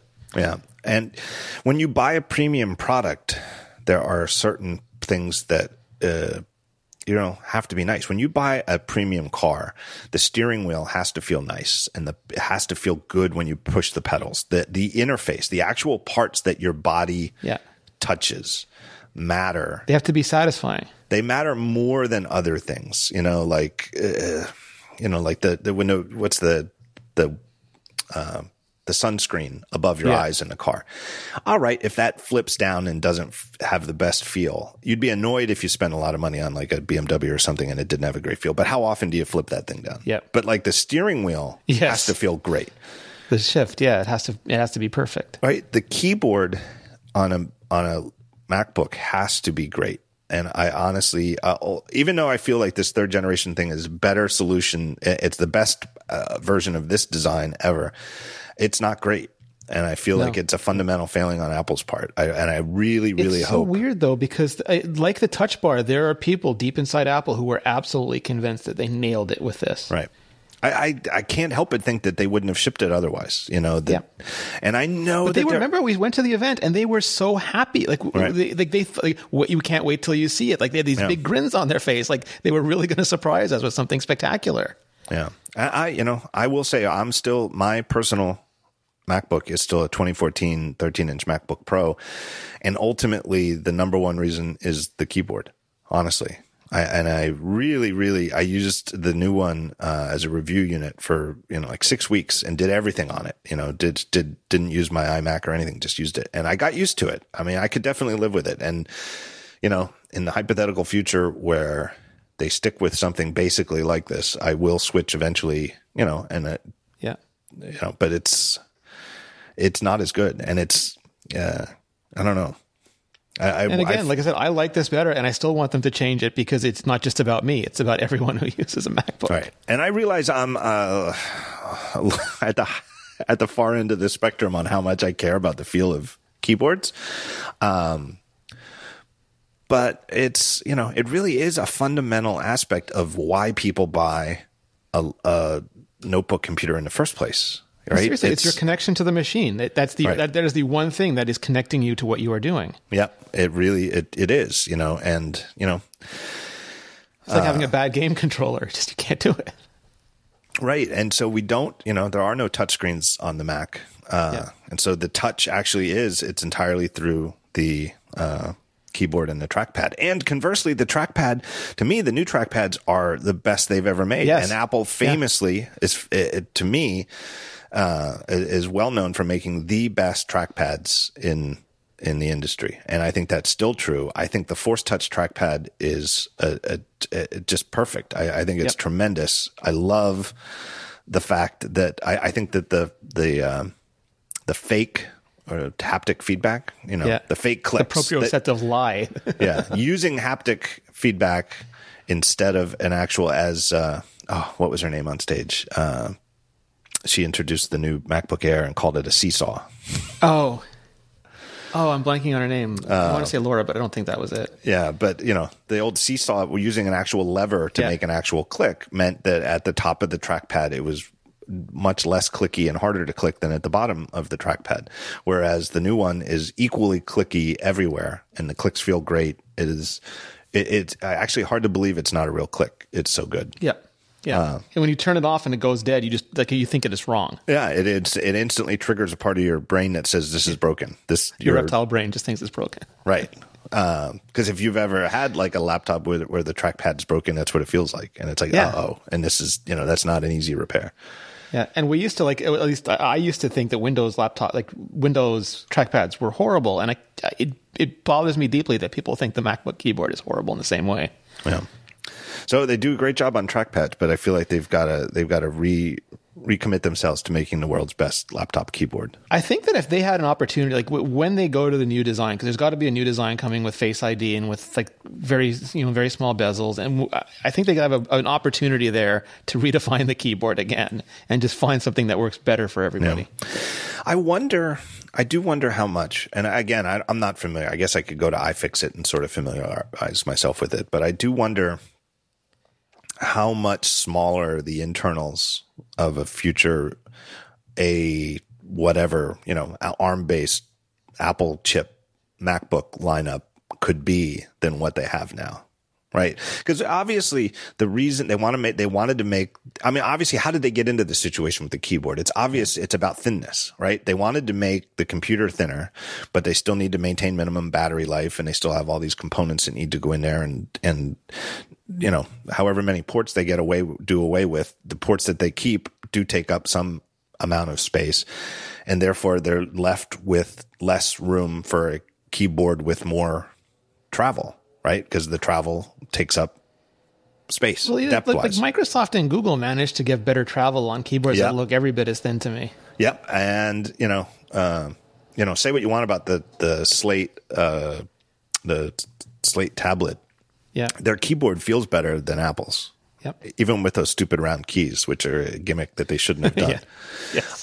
But just in terms of clickiness, it feels better. And I don't know. I guarantee I absolutely would wager that people who've tried both would agree that Microsoft makes a better feeling keyboard right now than Apple, and that should not be the case. This reminds me of the keyboard reminds me of the Mac Pro, the cylinder Mac Pro, where somebody had an idea that this could be the future, that they were solving real problems. They were making these more stable, more uniform, wider keys, and that this was a direction, and it just turned out to not be the direction. And the same way they're making a new Mac Pro, they got to just refigure out this keyboard. I mean, but my hope is that basically as Apple continues to get better at making computers smaller and smaller, I mean, and the watch is the perfect example of that they can make a completely performant MacBook Pro with such a tiny computer that the base of it really only needs room for keyboard and trackpad, that the keyboard and trackpad can use as much space as they want, to be as clicky and pleasant feeling as necessary, because the computer parts are so tiny that they don't really take up a lot of internal space. Right. Because you wouldn't need a T2 chip. That would all be built into the Apple chip. Right. I mean, look at how thin the damn iPad Pros are. I know. It's like a piece of paper. Right. And surely a significant amount of the depth that's there is for the display. Yeah, display plus battery is pretty much, I think, all you have in terms of depth in that thing. Right. So if the display was on a hinge, like on a MacBook, imagine how small the computer part would be of an iPad Pro-based MacBook Pro. Yeah. I mean, it's, fascinating. And, including the battery, right? Yeah. Right? And nobody complains about the battery life of an iPad Pro. No, not at all. I mean, I guess the battery life would be a little worse because Mac OS consumes more battery life than iOS does, but still, basically, it's clearly. But in a 15-inch device, or a 13-inch device, you have a lot of room. It's clear that from a hardware perspective, Apple could make a tremendous ARM-based MacBooks. It's entirely a software issue at this point. And just efficiency too. They wouldn't right now. They're using an Intel generic chipset, and that's got to support Microsoft and a whole bunch of other stuff. They're not going to put any DirectX baggage in an Apple chip. All that kind of stuff is going to go away. Right. So anyway, I just hope that they take whatever space they can to make the keyboard. If they need more space to make the keyboard better, take more space to make the keyboard better. That's a big hope for the future. Mac Mini, I don't know what else to say about that. I'm glad they did it. It's, certainly one difference between us talking in late 2018 versus late 2017 is at least we've answered the question of whether Apple is, whether the Mac Mini is doomed or not, right? It is most definitely not doomed. It seemingly has a bright future. Yeah, and it's curious because that is I think the worst selling Mac. I mean, it's tied for the Mac Pro. Not that people don't love it, and not that it's a great machine, but just in terms of volume, it's all MacBooks, and then it's all iMacs, and then it's Mac Pro and Mac Mini, and Apple. Some people argue that Apple should be getting rid of the computers they don't sell very much of, but Apple really invested in it. And I know some people were super upset because it's not an entry-level computer anymore. It's not the $499 cheapest Mac you can buy. Now it's aimed squarely at server side, developer side, and more pro use. But they still made a pretty cool little box out of that thing. Yeah, very much so. They don't still sell old Mac Minis, do they? They just got rid of them? I think so. Yeah, they were so old. Yeah, but that would have been interesting. But they still sell the MacBook Air, the 2011 MacBook Air. I think that for the people who want to do something super low performance wise, if you just wanted to do what I was talking about getting a Raspberry Pi to do, and you just want to have a headless server in your home running, serving as a media server, running Plex or, any of that type stuff that really isn't CPU intensive because everything's already transcoded to where you want it to be. And it's just more or less putting bits on the internet, on the Ethernet. And so, even $800 would be overkill or way overkill. I still think that market, if you really want it to be running Mac OS X, I think that market is sort of well served by the eBay market.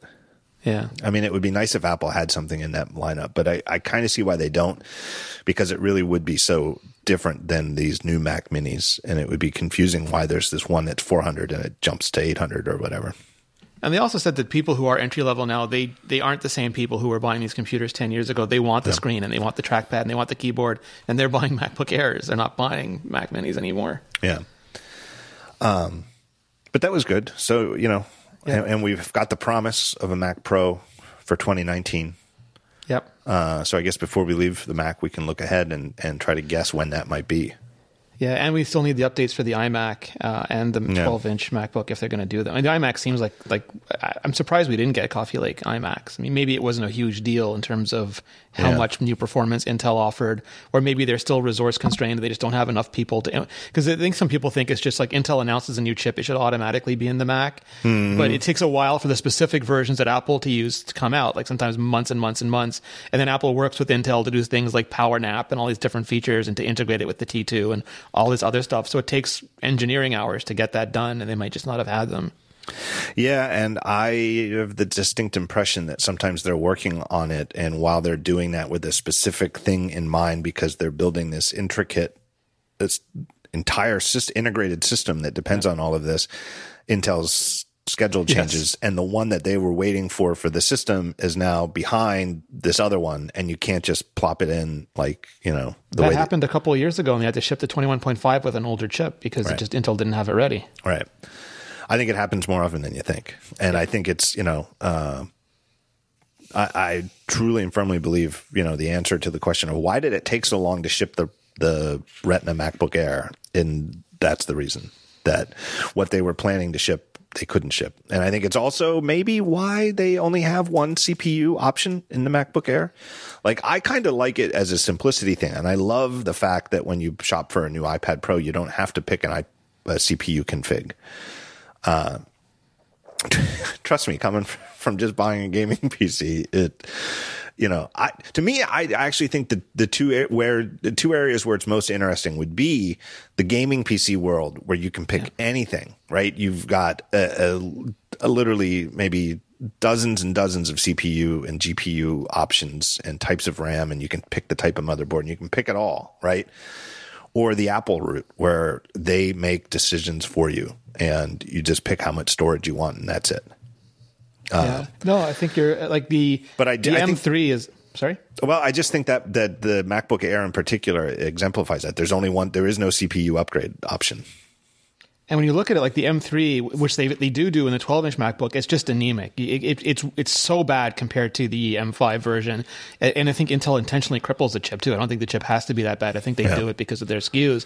And then the i7 version was probably thermally beyond. I mean, Apple was betting on 10 nanometer Intel chips to fit into all of these new computers. And now everything from the MacBook Pro to the MacBook Air are running chips that are much bigger and hotter than Apple anticipated. Yeah, I don't know this specifically. I have been told basically that the answer to why the MacBook Air took as long as it did was Intel.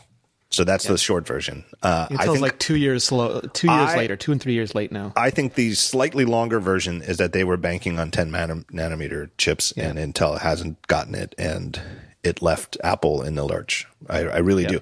And I really definitely, I think the MacBook Air, it's like your argument just a couple of minutes ago that with the Mac Mini selling in probably the lowest quantities of any Mac, there's the question of why Apple should care at all. Whereas the MacBook Air is and remains the most popular Mac. Yes. So if they're going to make Macs at all, of course they're not going to leave that one lagging.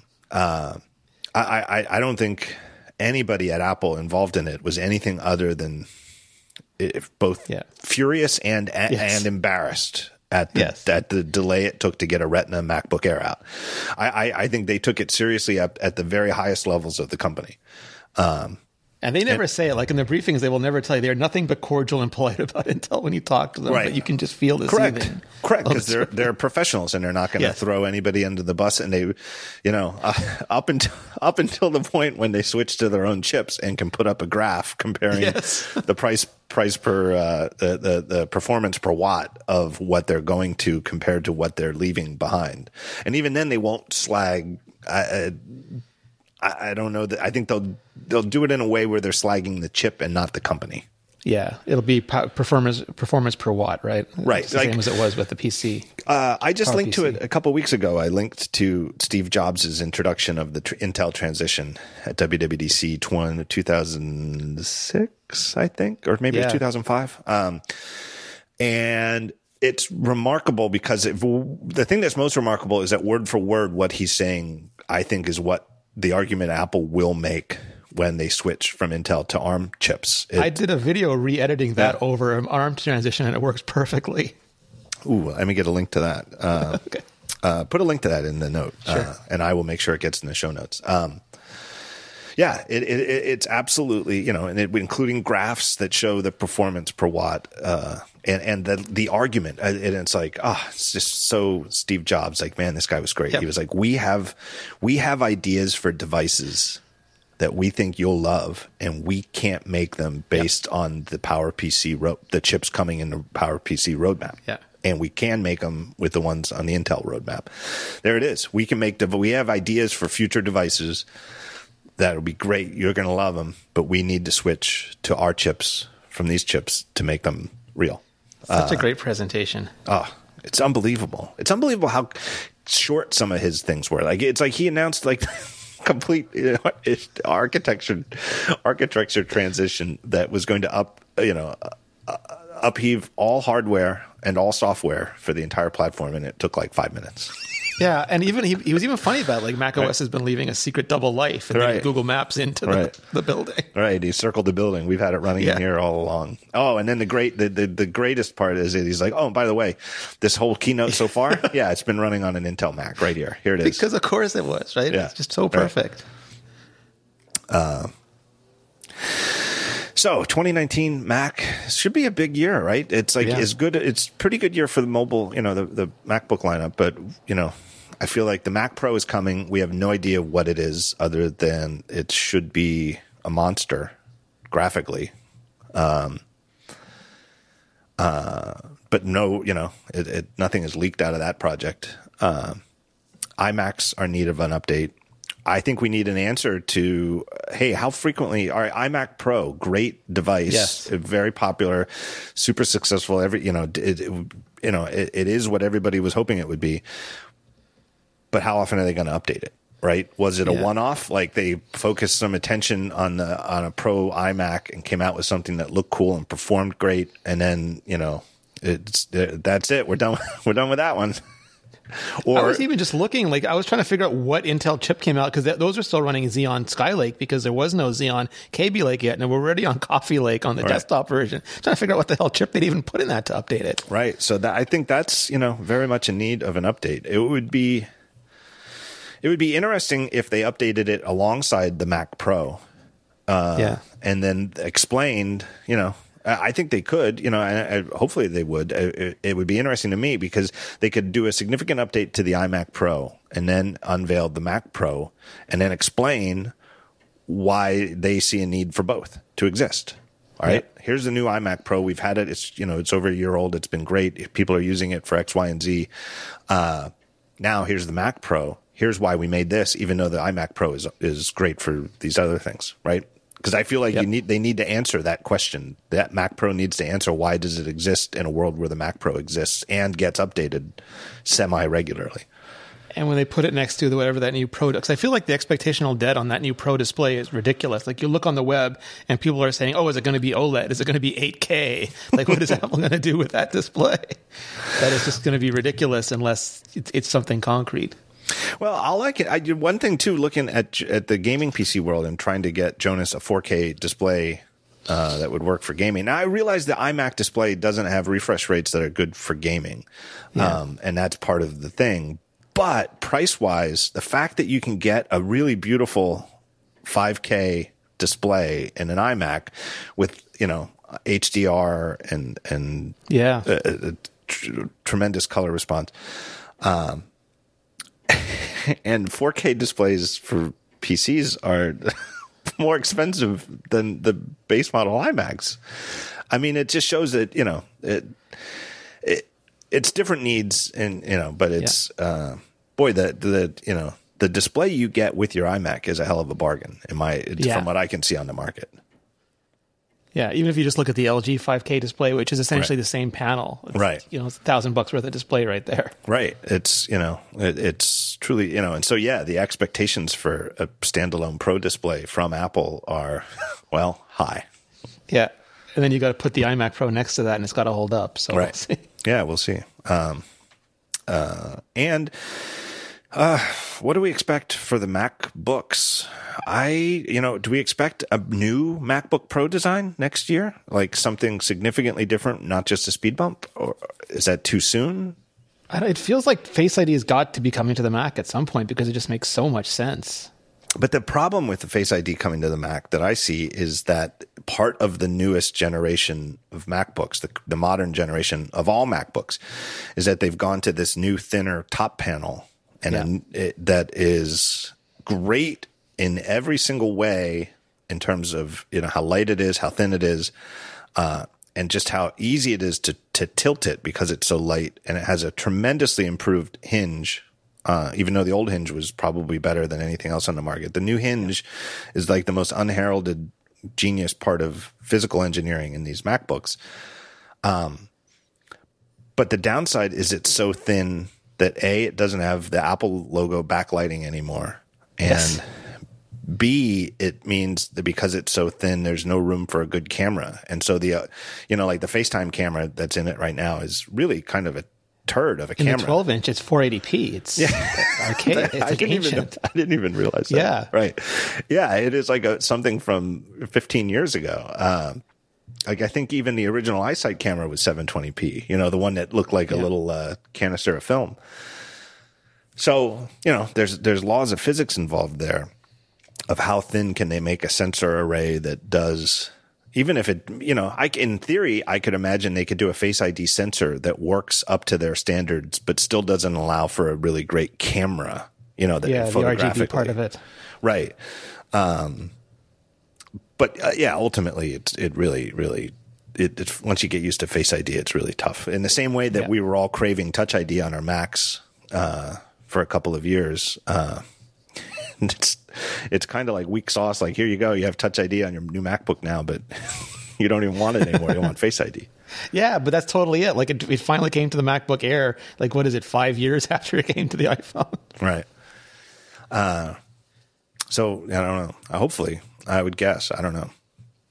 I think it just makes sense because you want to get that technology across as many of your products as possible. Yeah, we need an answer to what's the update to the 12-inch MacBook. Is that waiting for the switch to ARM, or are they going?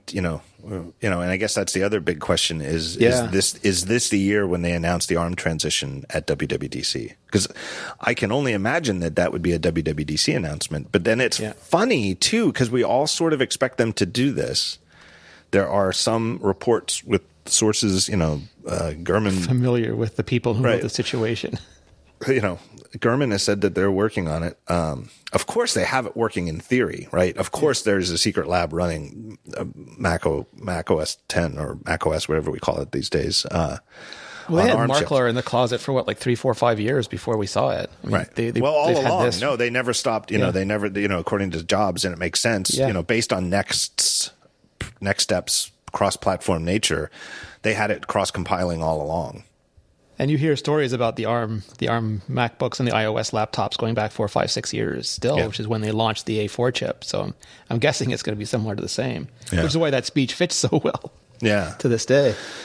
But it's funny. It in terms of like, ooh, this could be an interesting year. It's funny to think of them maybe hypothetically in March or April unveiling. They could unveil this new long-awaited Mac Pro and updates to these Intel-based high-end workstations, and then months later say we're moving away from Intel. What's the answer to that? Like in the past two transitions from 68K to PowerPC and then from PowerPC to Intel, they were complete transitions, and it was within, a year to year and a half, all Macs moved from the old architecture to the new architecture. And in theory, one way around this is that maybe the Mac, it will remain Intel and ARM, and it'll be Intel based on the desktop and ARM based on the portables. And there's no reason not to do that, really. They're already hybrids. Like, they're using the T2 chip not just for security, but they're using it for the HEVC encode decode because Intel simply can't keep up with what they're doing on ARM, and that's what makes it so much faster than other computers. And you can see sort of a tipping point where you have an Intel chip with an ARM coprocessor, and then you have an ARM chip with an Intel coprocessor just to handle backwards compatibility and some of the higher end stuff that they like, some of maybe the Xeon stuff or some of the stuff they need on a Pro workstation. Yeah, so I'm not saying I would bet on that, but I wouldn't be surprised if that's the answer to how do they spend all this time working on a brand new Mac Pro architecture based on Intel technology, and then at the same time announce this major switch away from Intel. And I wouldn't be surprised if it's just a portable versus desktop dichotomy, and for at least for the foreseeable future, the next few years, it just stays that way. And users don't have to worry about it. You don't have to know. Every app just ships as a fat app with, both Xcode just spits out both versions. And, when you're on a MacBook, it runs the ARM, and when you're on a desktop, it runs the Intel.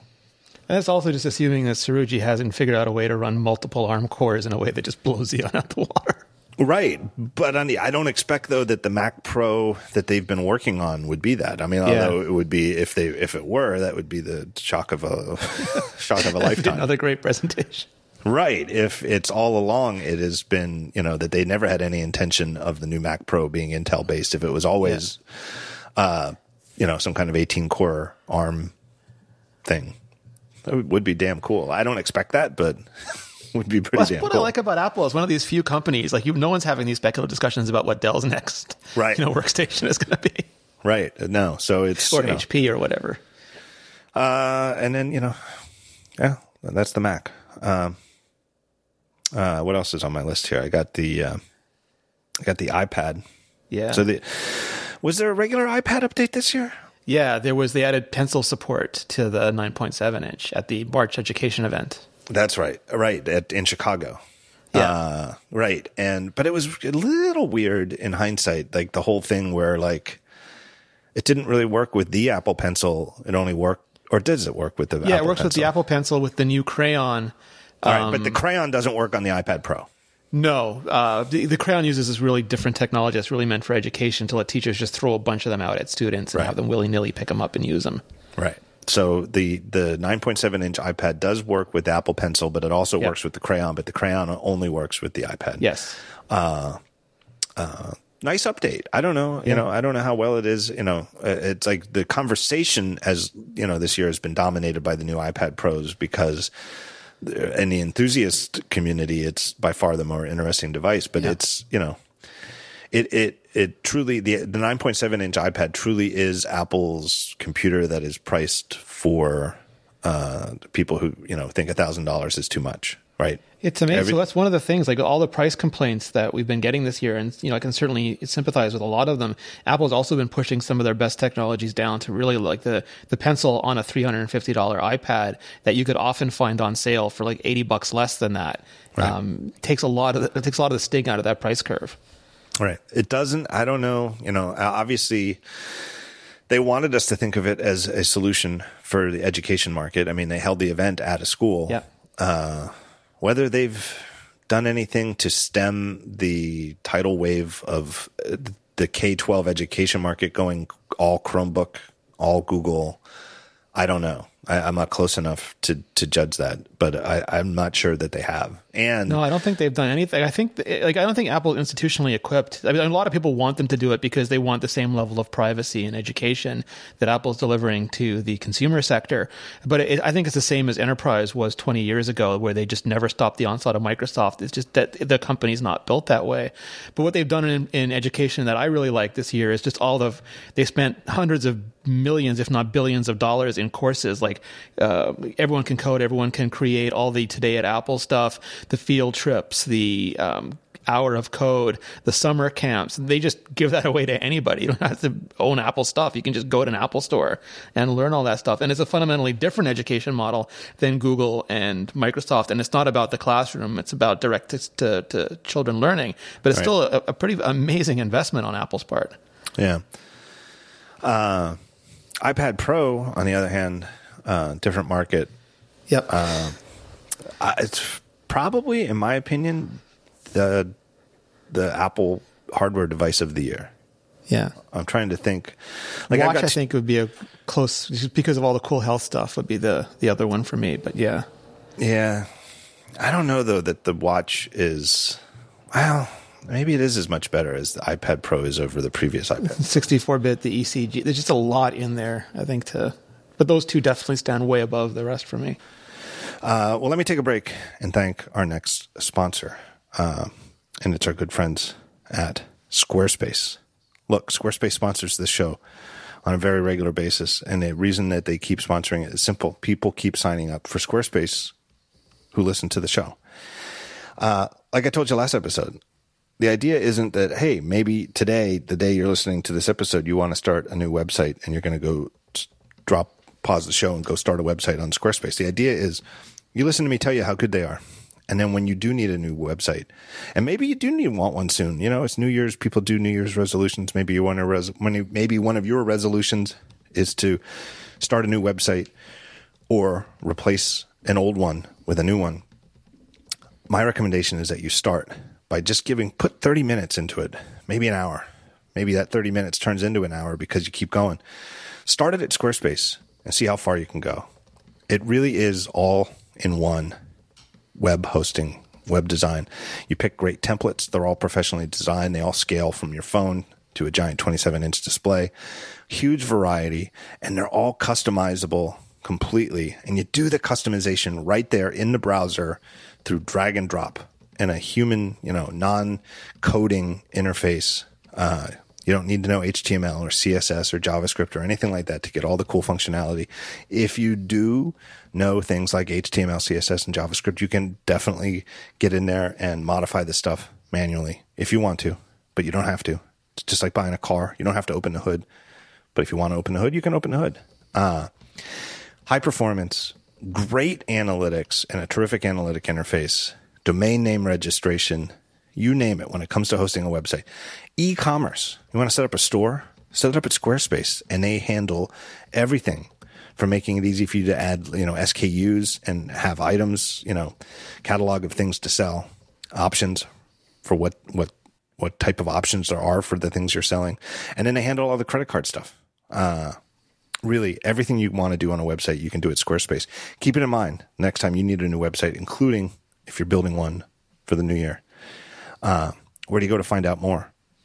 Go to squarespace.com/talkshow. Squarespace.com/talkshow.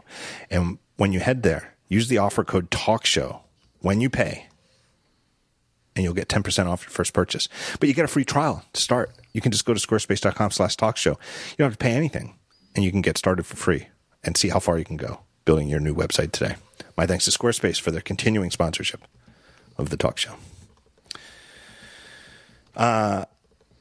What else about iPad? I guess we can't stop talking about iPad without talking about to me, maybe the debate of the year, which is the dichotomy between the brilliance of the iPad Pro hardware and the limitations of iOS 12 as a workstation OS for work. Yeah. I mean, we could obviously do a whole show on this. We can't, but probably have. But I really do feel like there is something about this year's hardware and maybe the meager improvements of iOS 12 on the iPad Pro front in terms of features that really sort of brought this to a head, that the hardware has gotten ever better. It is undeniably, to me, the best portable computing hardware anybody's ever made, and the software is, to me, frustratingly limited. I think it's a little bit nuanced because this was not the software that was supposed to ship with it. In order to get all those performance improvements with iOS 12, roughly half of the features were pushed back to iOS 13, including the new Springboard and a bunch of other stuff that might have made a lot more sense with this hardware any other year.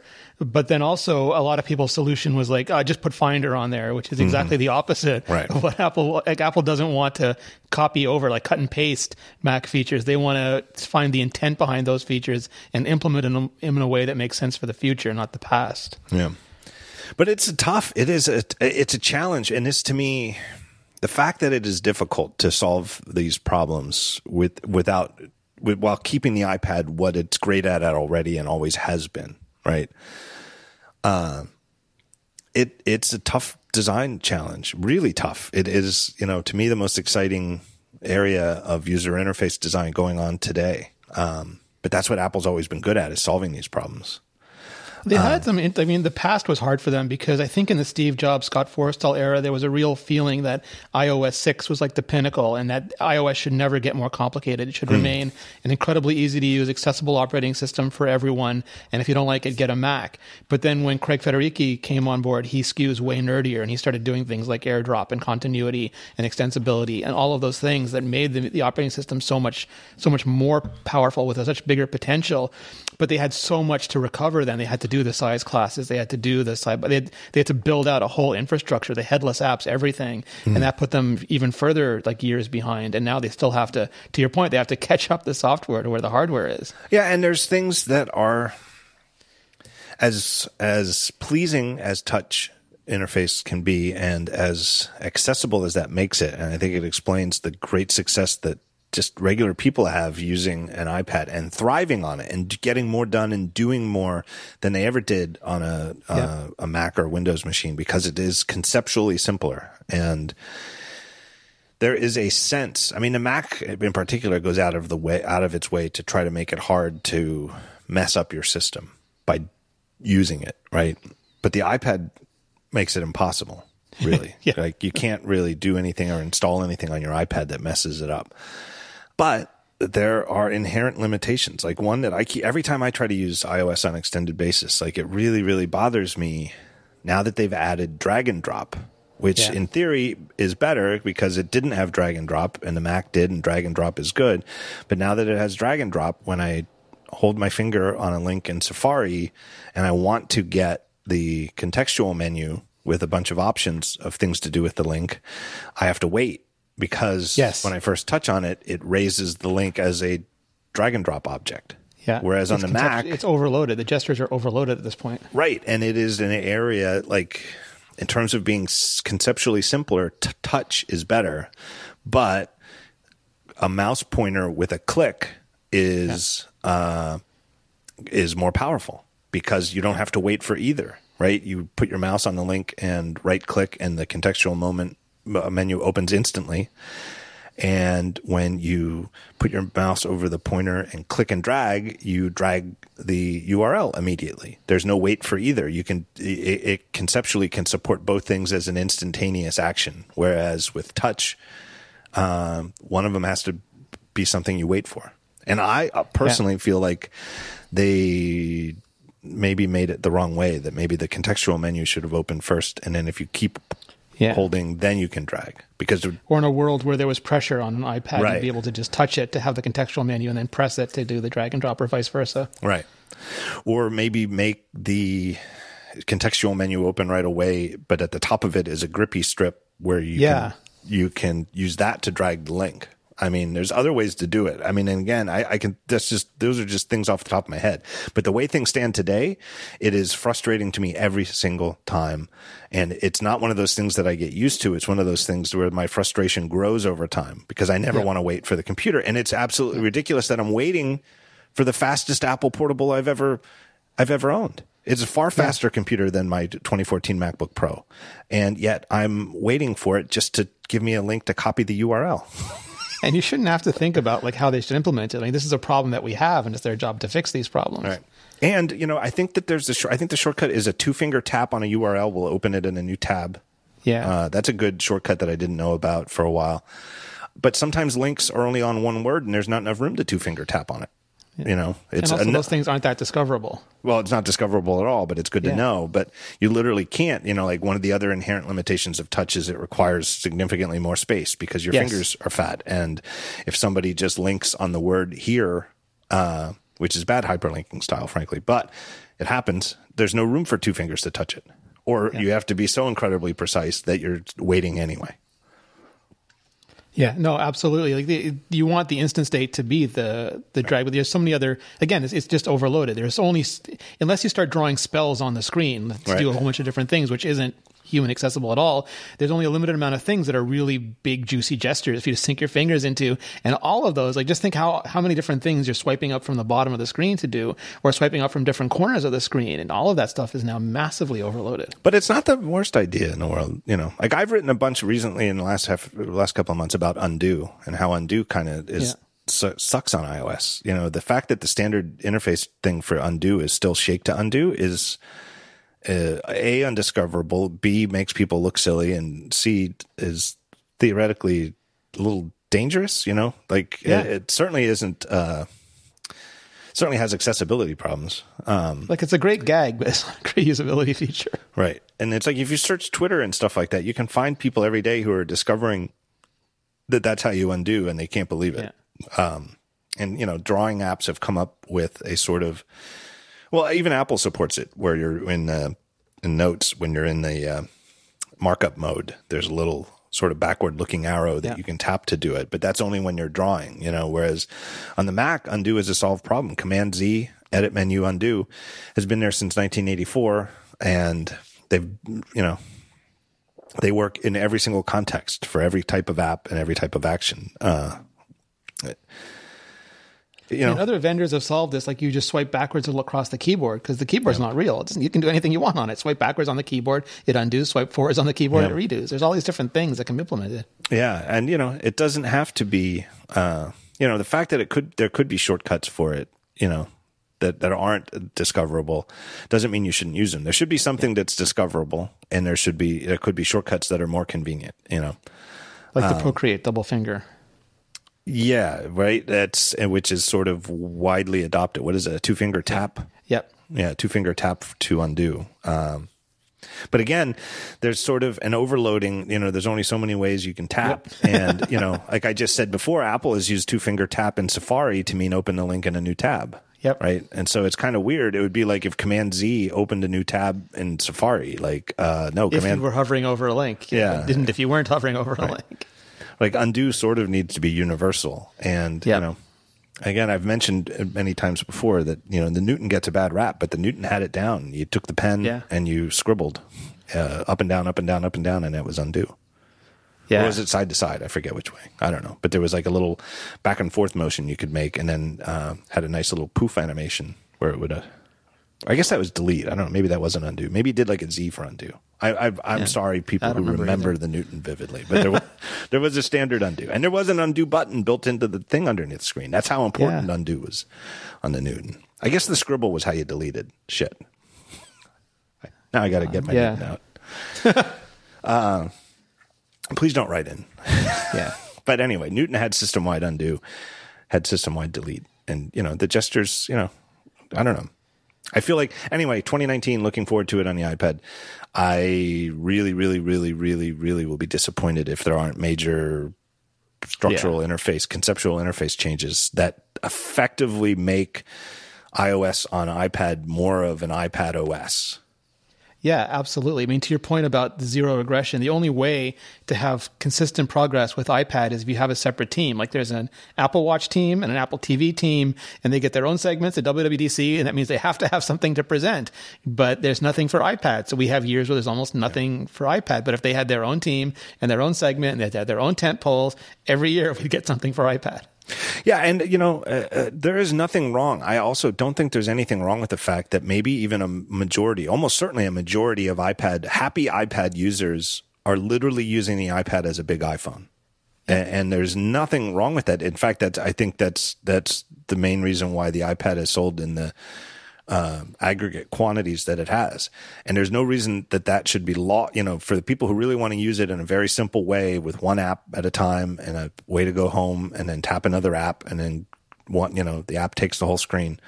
That's great, but it just needs to scale to power usage in the way that the Mac did, right? The Mac could be used, and if anything, some of the simplicity of the Mac has been lost. That there's a lot of stuff going on in a default Finder window, as opposed to System 6 era. The Mac could be used in a very simple way back then, and yet supported all sorts of things that you could do while holding down keys on the keyboard and installing third-party software that supported extremely advanced power use, for advanced users. It scaled directly from simplicity, not being familiar with the mouse, to being a power user with one hand on the keyboard and one hand on the mouse at all times. I have family members who seriously only use their iPhone to play music, take photographs, and answer the phone, and maybe text, and that's it. And they don't know or care about anything on that device. And it's wonderful because they can do that, and I can use Siri shortcuts, and we don't get in each other's way.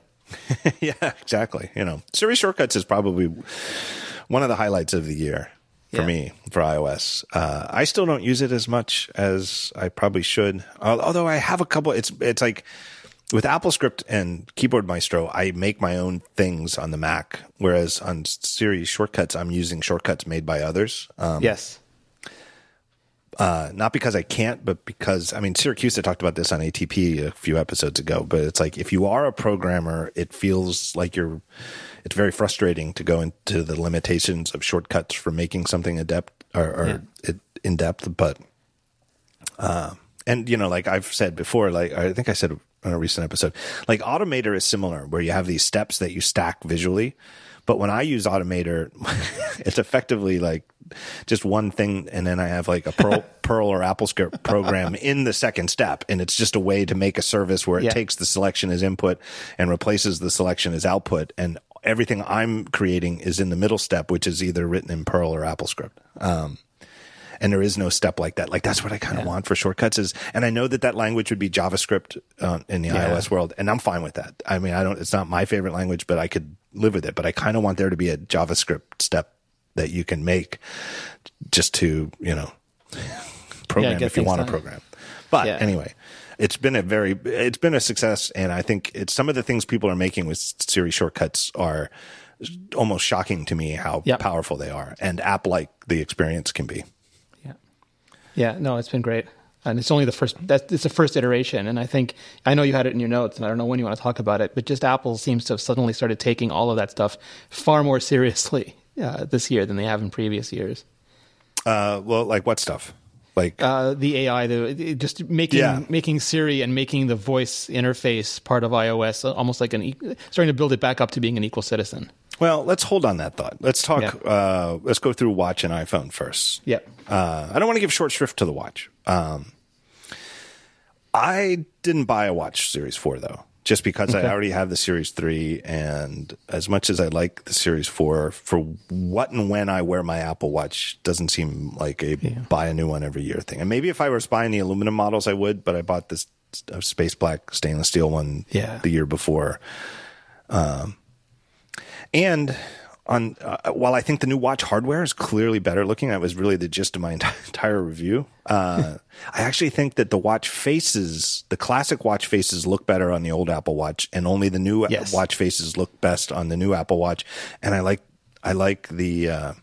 still like, of all the faces, I like utility the best, and I think utility looks best on the old Apple Watch. Yeah, no, that's fair. I mean, they're finally starting to add back some of the missing complications like messages and mail to the new watch faces, which is a big improvement for me. Yeah, and I wonder, I actually have to I still have the review unit. I got to send that back, but I want to fire it up with the latest version of watchOS on it and see if they've also fixed it. It to me was a sign that they were a little late, is that a lot of the watch faces, I have this thing set to use bold font everywhere, which isn't even an accessibility thing for my eyes. I just think it looks better. But it was all the new watch faces, they didn't use the bold font anywhere, and all the complications. It was like they didn't get around to supporting that. It's like the thin version of San Francisco everywhere.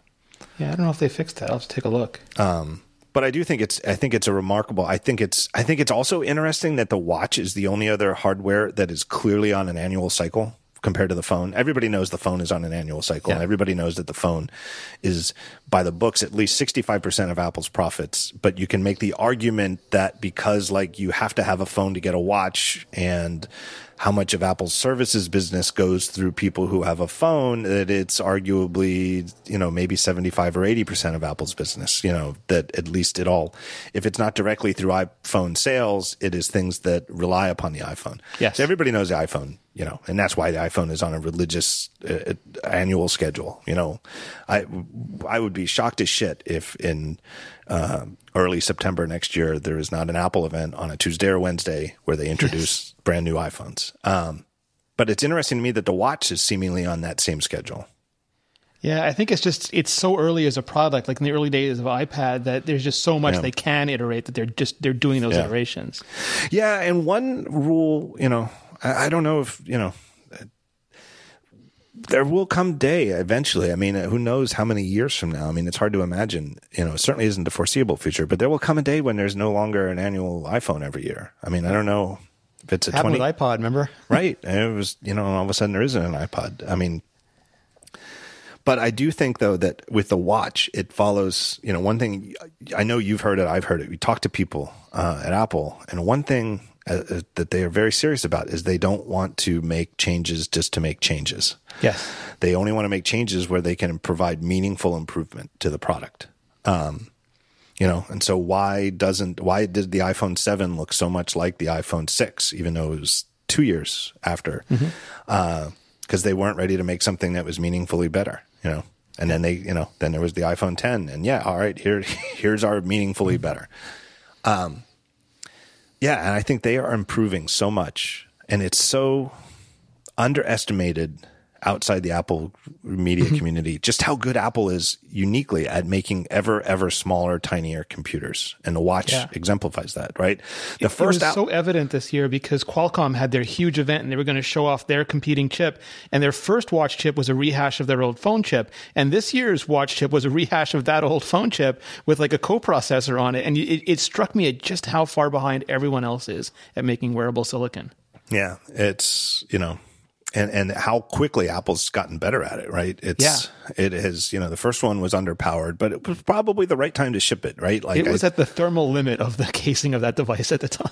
Right. And it had, and it had, it had significantly worse battery life than you get now. Like I regularly go days now where I put my Apple Watch on in the morning, wear it all day, go to bed and keep it on and wake up and it's still at 49%. And I'm like, well, that's good because if I just have 24 hours in it, it's 49 hours. I can wear it all day and put it on a charger tonight. Yep. Same. Yeah. I mean, I don't know what you would have had to do with the original Apple Watch to do that. I mean, stay completely motionless. keep your hand over the shelf. Keep your hand over the display. I mean, the power consumption, the speed, I mean, it's pretty remarkable. And as you mentioned a bit ago, the way that they're pushing forward with the health monitoring stuff is, I think clearly the tip of the iceberg so far. But it's impressive. And it's great. Like I bought them for my family members, especially because of the fall detection and because of the heart rate monitor. But my friend Georgia, she was home, she was walking down the stairs and she fell hard and it went off and her husband heard her. She fell so hard her husband heard her and rushed downstairs to get her. But if she'd been home alone, that watch was like saying, "Are you okay? We're going to start calling 911." And she was so happy that feature existed in that moment. Yeah. I haven't heard. Have you seen any stories yet of the stories that I've seen over the years are people who've been in car crashes and have been pinned behind the wheel and have used the call 911 feature of the watch to get help when, if not for that feature, they, couldn't reach their phone or, literally could only reach their wrist or whatever. Thankfully, it's the type of thing you don't want to see a lot of those stories. You don't want to see people get hurt. But I haven't seen anybody saved by a fall yet. I did see a story of somebody who got one, and the irregular heartbeat thing was or when it wasn't when they got the watch. It was when the feature came ECG. out. Yeah, and the feature didn't ship until a couple of weeks ago. As promised, they did say it would ship late in the year, and it did ship late in the year. I did see. I saw the story about the one guy. It was like going off for him, and he thought it was buggy. And his wife put the watch on, and it didn't go off. And then he put the watch back on, and it went off again. And she was like, "Shit, I guess I got to go to the doctor." And he went to the doctor, and the doctor was like, "Yeah, it's a good thing you came in. You got like a real problem. You should buy some Apple stock. That thing just saved your life." Yeah. So I haven't seen any stories about the fall detection yet, but I'm sure it'll happen. It's, and I have seen reports of the anecdotal reports I've seen are like your friend George's, where it's people who've fallen and they weren't significantly hurt, but the fall detection worked exactly as you'd want it to. Yeah. Yeah. Or she was hurt, but in her case, again, her husband was there. She didn't need the watch, but otherwise, if she'd been alone, she would have really needed that feature. Yeah. Anyway, good year for Apple Watch. I would expect another one though. Another annual update. I feel like that they're still really, really pushing ahead, and there's so many ways to improve in that product. Yeah, absolutely. We got to go fast. We're running short on time, and still got iPhone to talk about. I really butchered this by spending so much time talking about a keyboard, but no. What is there to say about the iPhone XS, XS Max, XR that we haven't before? I mean, I think it's a good year for the iPhone. I think this year's scandal, if last year's scandal was the battery throttling, this year's is the even earlier than usual claims that sales are underwhelming. Yes. It's in past years that's always seemed like a January thing, and now it was like an early December thing. And I think it is. We'll see, but I think it's nonsense, frankly. Yeah, I mean, there's two ways to think about it. One is that people like you, people like me have been talking about, bringing up the old Jim Cramer clips and all those things that show just how utter bullshit it is, and that they have to go even harder at the rumors to move the market. Because I still think a lot of it is just pure market manipulation and just trying to get people to short, like to lower, to sell shares so they can short them and make a lot of money. And then Apple reports its earnings and they can make it all back. And I think that's probably criminal. I don't know why it's never been investigated. It sounds criminal to me, but, or, that this is another case where the iPhone 10, and I think you mentioned this too. The iPhone 8 was comforting. The iPhone 10 was enticing, and people either stuck with the iPhone 8 or bought the iPhone 10, and there's no iPhone 10s supercycle. They pulled upgrades forward, or people are going to stick with the old version, and this is going to be just a normal iPhone year. Yeah. But it seems crazy that people are so willing to bite on this when there seemingly is no boy who cried wolf factor to the fact that this has happened years in a row and has never panned out. And then each time it's as though it had never happened again. Right. Like, I don't know what makes this annual cycle of Apple has severely cut, supply orders from somebody in Asia. And, just suggesting that this is the year where people stop buying the new iPhones, and then it never pans out. But it's the whole stock market is a mess at the time, but at this time, but Apple's stock has taken a serious hit. And again, I've said this before, I'm not really in this for the finance angle. People don't listen to the show or follow me for my advice on Apple stock. I'm mostly interested in their products, but where this affects their products is it affects retention, because the Apple stock is a huge motivation for people to continue work. It's important to the people who are there. Mm-hmm. It can act as a draw for people who they want to hire. And so like a significant hit to Apple stock can, as like a butterfly flapping its wings in China, eventually lead to, a decrease in the quality of Apple's products if it becomes a retention problem, because the stock is suppressed or depressed. And the thing for me is, like, we live in an era where words like fake news are being weaponized and they're being used to destroy legitimate reporting. And I think that the only answer to that is to be even better in your reporting. And we keep seeing these terrible Apple supply chain reports, but also Bloomberg's big hack, which it's like months later now, and we've done complete audit, and they've still not said anything about it. Yeah. And to me, that just destroys the credibility of something that requires that credibility more than ever. And I think that's a tragedy. Yeah, and they seem to me clearly to be hoping that we just forget about that story. Yeah. And I don't think we should. And I think at this point, and again, it's not entirely fair, but I mean, at this point, when other reporters come out with stories from Bloomberg about Apple, it has to be mentioned alongside that this is the publication that printed a seemingly discredited, jaw-breaking story about Apple. And other publications in these situations, they've done their own internal audits and they've published their results, and Bloomberg seems to have no willingness to do that. Right. They really don't, they're handling this very poorly, in my opinion. And I don't think it's going to work. I don't think people are just going to forget about it. No, it's going to taint like you said, it's going to taint their reporting for the foreseeable future. Yeah. What else? Did you see the, DxOMark came out with their rankings like right before Christmas? They buried it. It was it was a take out the trash slot. Yeah, it was like right before Christmas. DxOMark, who comes out with these phone camera rankings every year. And I've been calling bullshit on them for years, whether Apple comes out on top or somebody else comes out on top. It's not about whether the iPhone is the top ranked camera or not. It's that it just makes no sense to say that the iPhone XS camera is a 97 and the Pixel 3 is a 93. That doesn't make any sense. It does not make any sense to assign one numeric integer value to a camera. And if anything, as time goes on and the cameras in our phones are less about the physical camera, the lens, the sensor, and more about the computational photography that happens after the photons hit the sensor, after going through the lens, the idea of assigning an integer to that is ridiculous. I mean, that's really, really what the difference between the Pixel 3 and the iPhone XS camera are. It's really not about the physical cameras. It's about what the systems do with the image afterwards, what they sharpen, what they do to certain color tones and stuff like that. It's very highly subjective, and it's ridiculous. But and the worst part is that they're also a consulting company, which they don't discuss. But like apparently this year, Google didn't pay the usual consulting fees, which gets them early access and advice on how to do better on the thing, so they didn't get a good mark and they put it out late. And that to me, you could never talk about this company again if that's the situation.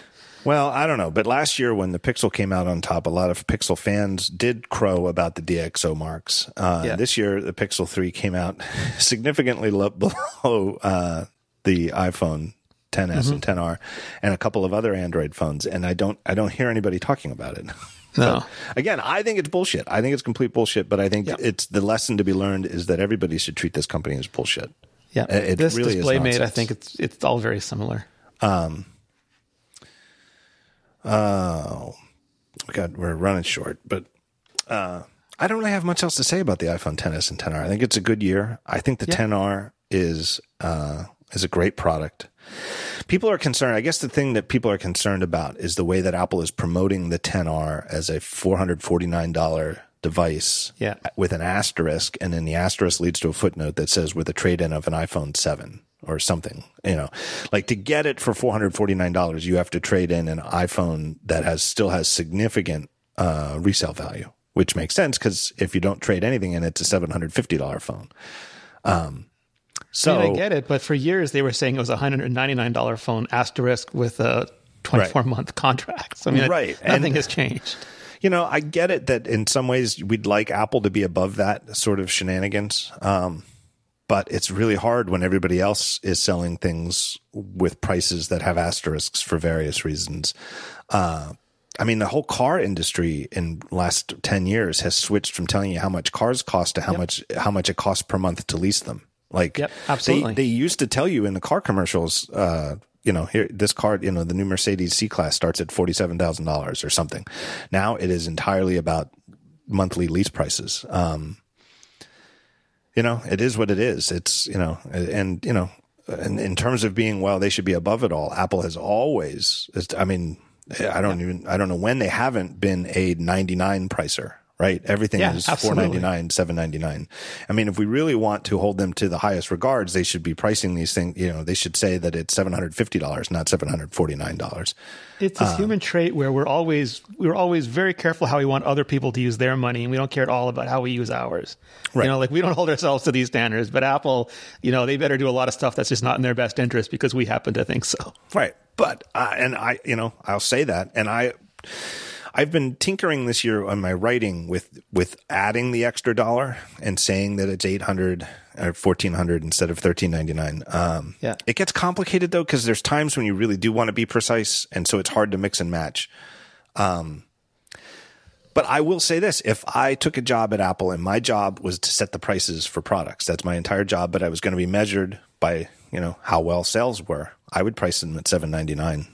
$13.99. I used to work in product marketing, and you do that because that's how humans work. That's literally how our brains work. Right. So, I don't think it's great that the XR is being advertised at $449 asterisk, but I'm not aghast at it. And I certainly don't take it in any way as a sign that the XR was selling poorly. I think this was the plan all along. I think that part of the idea of having the iPhone XR look so much like the iPhone XS and XS Max. And when those rumors first came up, my question was, well, how are they going to sell these higher end ones? If this is so good. And I think the answer is that they were going to market it this way. That it's the XR is being marketed this way because the XR is the one that's meant to sell to people who are concerned about things like this. Most price conscious. It is what it is. And I think people you can look at it both ways too. Like you could think, Apple's desperate, so they're doing all these sales tactics. But you can also say Apple really wants to crush it with this phone and has always wanted to crush it with this phone. And they were always going to do anything they could to sell as many of these phones as possible. Yeah. All right. I'm going to take a third break right here. Thank our third sponsor. Our final sponsor of the year at the talk show is OmniFocus from the Omni Group. Accomplish more every day with the trusted gold standard To Do app. It's been on Apple's app stores since day one. The Omni Group has been developing for Apple's platforms since the dawn of time. They are one of the great independent Mac developers with the highest standards for UI, code quality, software quality, approachability for new users, depth for power users. OmniFocus is available for Mac, for iOS. It's a universal app for both iPhone and iPad, of course. Apple Watch and brand new OmniFocus for the web is in public beta. And it's coming soon out of public beta, but you can use it right now. So that means you can access OmniFocus from any computer, anywhere in the world with web access, which pretty much means any computer. Now, you can trust it because all of the syncing between devices is encrypted. There's no way to sync without encryption. You can use Omni's own servers for convenience. You can trust them too. But if you want, you can even host on your own web dev server if you would prefer to have complete control over everything, including your sync data. What's new in OmniFocus 3? Well, my favorite new feature is tags. I love tags. Tags are my favorite way of organizing stuff. But with tags, what you can do is, of course, you're going to organize by projects in the To-Do app. And of course, OmniFocus has always supported them. But now with tags, you can tag things. Let's just say email. That means you can go to your email tag and see all of your tasks across all of your projects in OmniFocus that are tagged email and just go through them all at once while you're going through emails that are overdue. Other views, forecast view, that lets you plan ahead for today, tomorrow, 2 days from now with calendar events in line. Most powerful of all are custom perspectives. That's in the pro version of OmniFocus. It's a powerful way to view your data any way you need. Now, let me tell you a little bit more about the Omni Group. They offer world-class tech support, even by telephone. Their tech support staff, it's not outsourced. It's a core part of their team right there in their headquarters in Seattle. They work side by side with the engineers who make the apps, the designers who design them. They are intimately familiar with every Omni Group app, including OmniFocus. So if you ever need help, you'll be able to get it. They also have seriously world-class documentation. Really, really great documentation. So if you're a self-learner, you want to just learn the app by yourself, truly great stuff. I could tell you a lot more, but they can do it a lot better. Just go to omnifocus.com. And right at the top, they've got a 1-minute video showing you everything new in OmniFocus 3. Scroll down the page, and they have just a terrific illustrated guide to just how you get started with the OmniFocus system. And they have so many great convenient features. They make it so easy to add stuff to your inbox so that if the idea pops in your head, you've got a convenient way to just dash off that task, have it show up in your inbox, sort it out later. And of course, they support Siri, so you don't even need to type. You can just talk to Siri, tell your new idea, and there it is in your inbox in OmniFocus. Look, it's a new year. It's a great time to get organized. If you're dissatisfied in any way with the way that you organize your to-dos, your tasks, your projects, something like that, check out OmniFocus. Get the Mac app from their website. It's got a 14-day free trial, 2 full weeks where you can use everything free of charge just to see if it suits your needs. My thanks to the Omni Group. It's a great, great app. Please check it out at omnifocus.com. All right, speed round. Yes. Other products. HomePod. Yeah. I think it's interesting that somebody came out with, I think there was a credible company that came out with a thing that's like ranked the top selling devices you speak to, and HomePod was way down on the list. Yeah. But then they ranked the ones that cost like $250 or more, and it was at the top of the list. Yeah. So the question is, obviously, it costs $350. I mean, I know you can get it at a discount. I don't know if it's been a disappointment to Apple or not. Surely they knew that they were going to sell far fewer of them than Amazon sells of $60 Echo Dots. I'm happy with mine, but I will say this. We have 2 in the kitchen, and I'm still frustrated with how often they get out of sync and need to be unplugged from the wall and plugged back in to get them back to working. Yeah, like mine was, I just couldn't get mine to respond today, and then I tapped it and said, turn on Siri, and it said Siri's already on, and then it just kept working from that. And it's like, what, were you on a coffee break? Yeah, and sometimes in addition to being out of sync in terms of playing music, or only one, music will only play out of one instead of playing out of both. And again, the easiest way to fix it seems to be to unplug them both, plug them back in. The other thing is they seem to lose track of every once in a while, they seem to lose track of our HomeKit stuff. And it's like I say to open the shades, and it's like working on it. Yeah, still trying. No, totally. I think HomePod was a huge wake up call for Apple's executives because they didn't have to deal with Siri for years, and they didn't have to deal with AirPlay and the problems with Apple Audio for years. And this product gave them nowhere to hide. And now that probably led to a lot of the stuff we saw change over the year. Yeah. AirPods, nothing new this year. Still my favorite. No. Still my very favorite product in the last handful of years. Yeah. From AirPods forward, still my very favorite Apple product. And I've still got my first one. They still have a tremendous battery life. I don't know. It's probably lost some kind of battery life since then, but I still seemingly almost never have to charge them. I just think to do it every once in a while. I'm the same. I still have the original ones that we got right after we had to give ours back, like the prototype, whatever they were, not prototype, the pre-release ones back. I bought a set. I've been using them, and they're so good that I can see the Apple Watch taking over a lot of iPhone stuff over the years, and AirPods taking on a lot of the Apple Watch stuff, like with all the health sensors in them, streaming Apple Music, streaming podcasts, all that kind of stuff, without even having to wear a watch anymore. Yeah, Air Power. Yeah. What are we at? Are we at December 30th now? December 29th as we speak. I tweeted today. Okay. I'm starting to get the feeling we may not see it in 2018. Yeah. It'll be interesting. My most interesting thing with that is whether the lack of a second version of AirPods is really being held up by AirPower because they don't want to ship the second version until they have the case that you can just rest on the AirPower. So we'll see what happens. I still wouldn't be surprised if AirPower just never ships. Would you have said something if you were Apple before the end of the year? No. Or you have not said any? No. Yeah. Well, because unless they've made the decision that it's never going to ship, in which case they should have announced it yesterday on a Friday at the end of the year. Because HomePod, they said it's not like we meant to ship it at the end of the year. We're not going to make it. We'll have it for you early next year. Yeah. But they haven't done that with AirPods. That's because I think that they're still. I don't have any inside information on this, but the fact that they haven't said anything makes me think that we're never going to ship this is still on the table, but that they haven't made that decision yet. And then, and then they could just announce it and say, look, there's a bunch of cheap powered ones that are great. It's the third party market has turned out better than we expected. Yeah. There we go.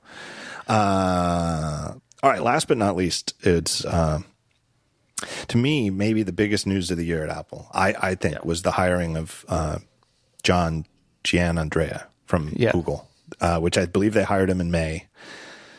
He was the head of search and AI, I think, at Google, at least search, but I think AI as well. Yep. And I think most people would agree that Google is the leading institution, commercial or otherwise, in the field of search and AI, which are not necessarily related, right? It's in theory, you could be the greatest search company in the world and not be that great at AI, or vice versa. Recently was promoted to a senior VP level at Apple.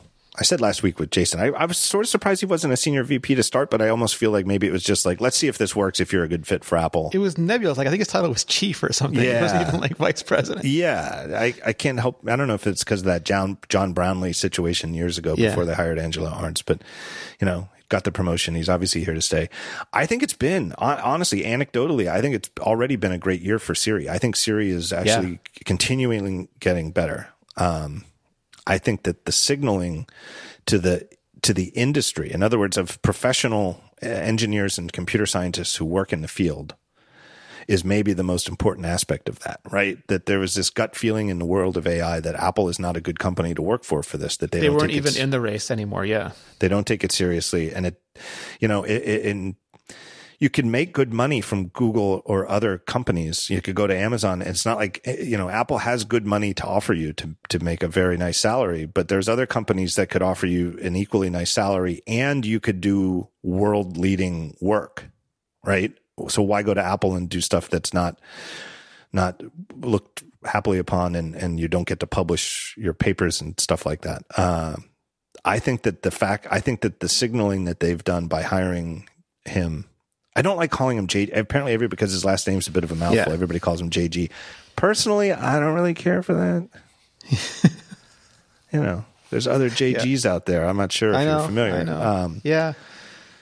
But and what's worse is the Siri team was run by Tom Gruber until just recently. Like, you're all mixed up in this, John. No relation, I will say. No relation to Tom Gruber. But I honestly feel like that might be the single biggest news of the year at Apple, even though it's behind the scenes, it's inside baseball. Because I really do feel like it's the area where Apple has always been furthest behind. And I feel like they're catching up. And I feel like it's a big reason why. And you putting him on the board feels like when they put John Cerrugi on the board, like they understood the importance of silicon to the company, and now they understand the importance of AI to all the future products they're doing, from the autonomous technologies to everything else. Yeah. Well, small correction. It's not the board, right? The board is the not the board. of Sorry, the executive team. Executive team. People with the senior vice president title. Yeah. But I really do, and I wrote this, and I'll say it again. The Apple sort of has a boy who cried wolf problem with Siri and AI, and it's not about lying; it's about not working. Yes. And it's like in the way that the boy who cried wolf told a couple of lies and people stopped believing him. Siri, people tried it and it worked like crap, or it worked ridiculously, and then they stopped trying. And I feel like Siri's already gotten better, and people aren't trying it enough. And the advantage Apple has is that anytime you buy a new phone or you upgrade your operating system, they can put Siri right into the setup buddy and it can do something for you. And if they can make it rock solid and they can make it do something delightful for you during that first run or first upgrade experience, they have a chance to hook you back into it. They just got to make sure that it is rock solid and there is something super cool with it in whatever version they want to really push it for. Yeah. And the other thing that I think they've done, and I don't think this is entirely because of hiring Gian and Drea. I think this was already in the works before that. It wasn't like he instituted it. I think they were already thinking this way, but that they've made Siri a thing that they roll out improvements and updates to on a regular basis. Yep. And it's off their tentpole WWDC, get everything you can into an update that ships in September, and then we'll see you next September with more improvements. It's I think it's something that is more continuously updated. Yeah. Response times are better. And I know there's some people who've been testing stuff like that. I know Gene Munster had to report out with a bunch of questions they asked.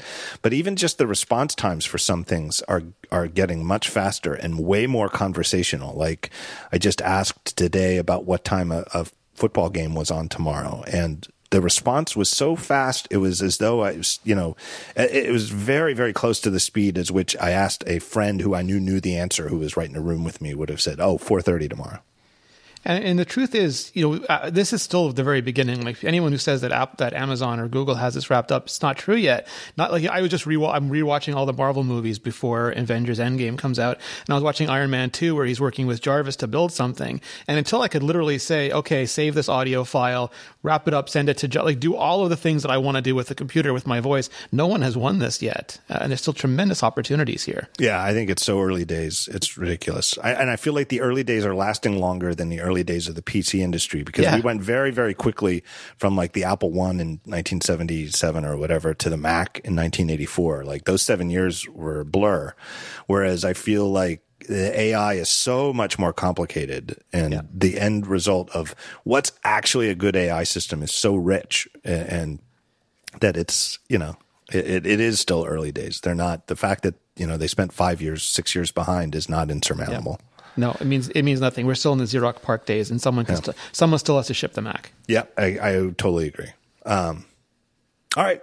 I feel like that's a wrap. I feel like that's 2018. Awesome. This show. Here's the capper. This is the last part. The last thing in the entire Apple year is this episode of the talk show.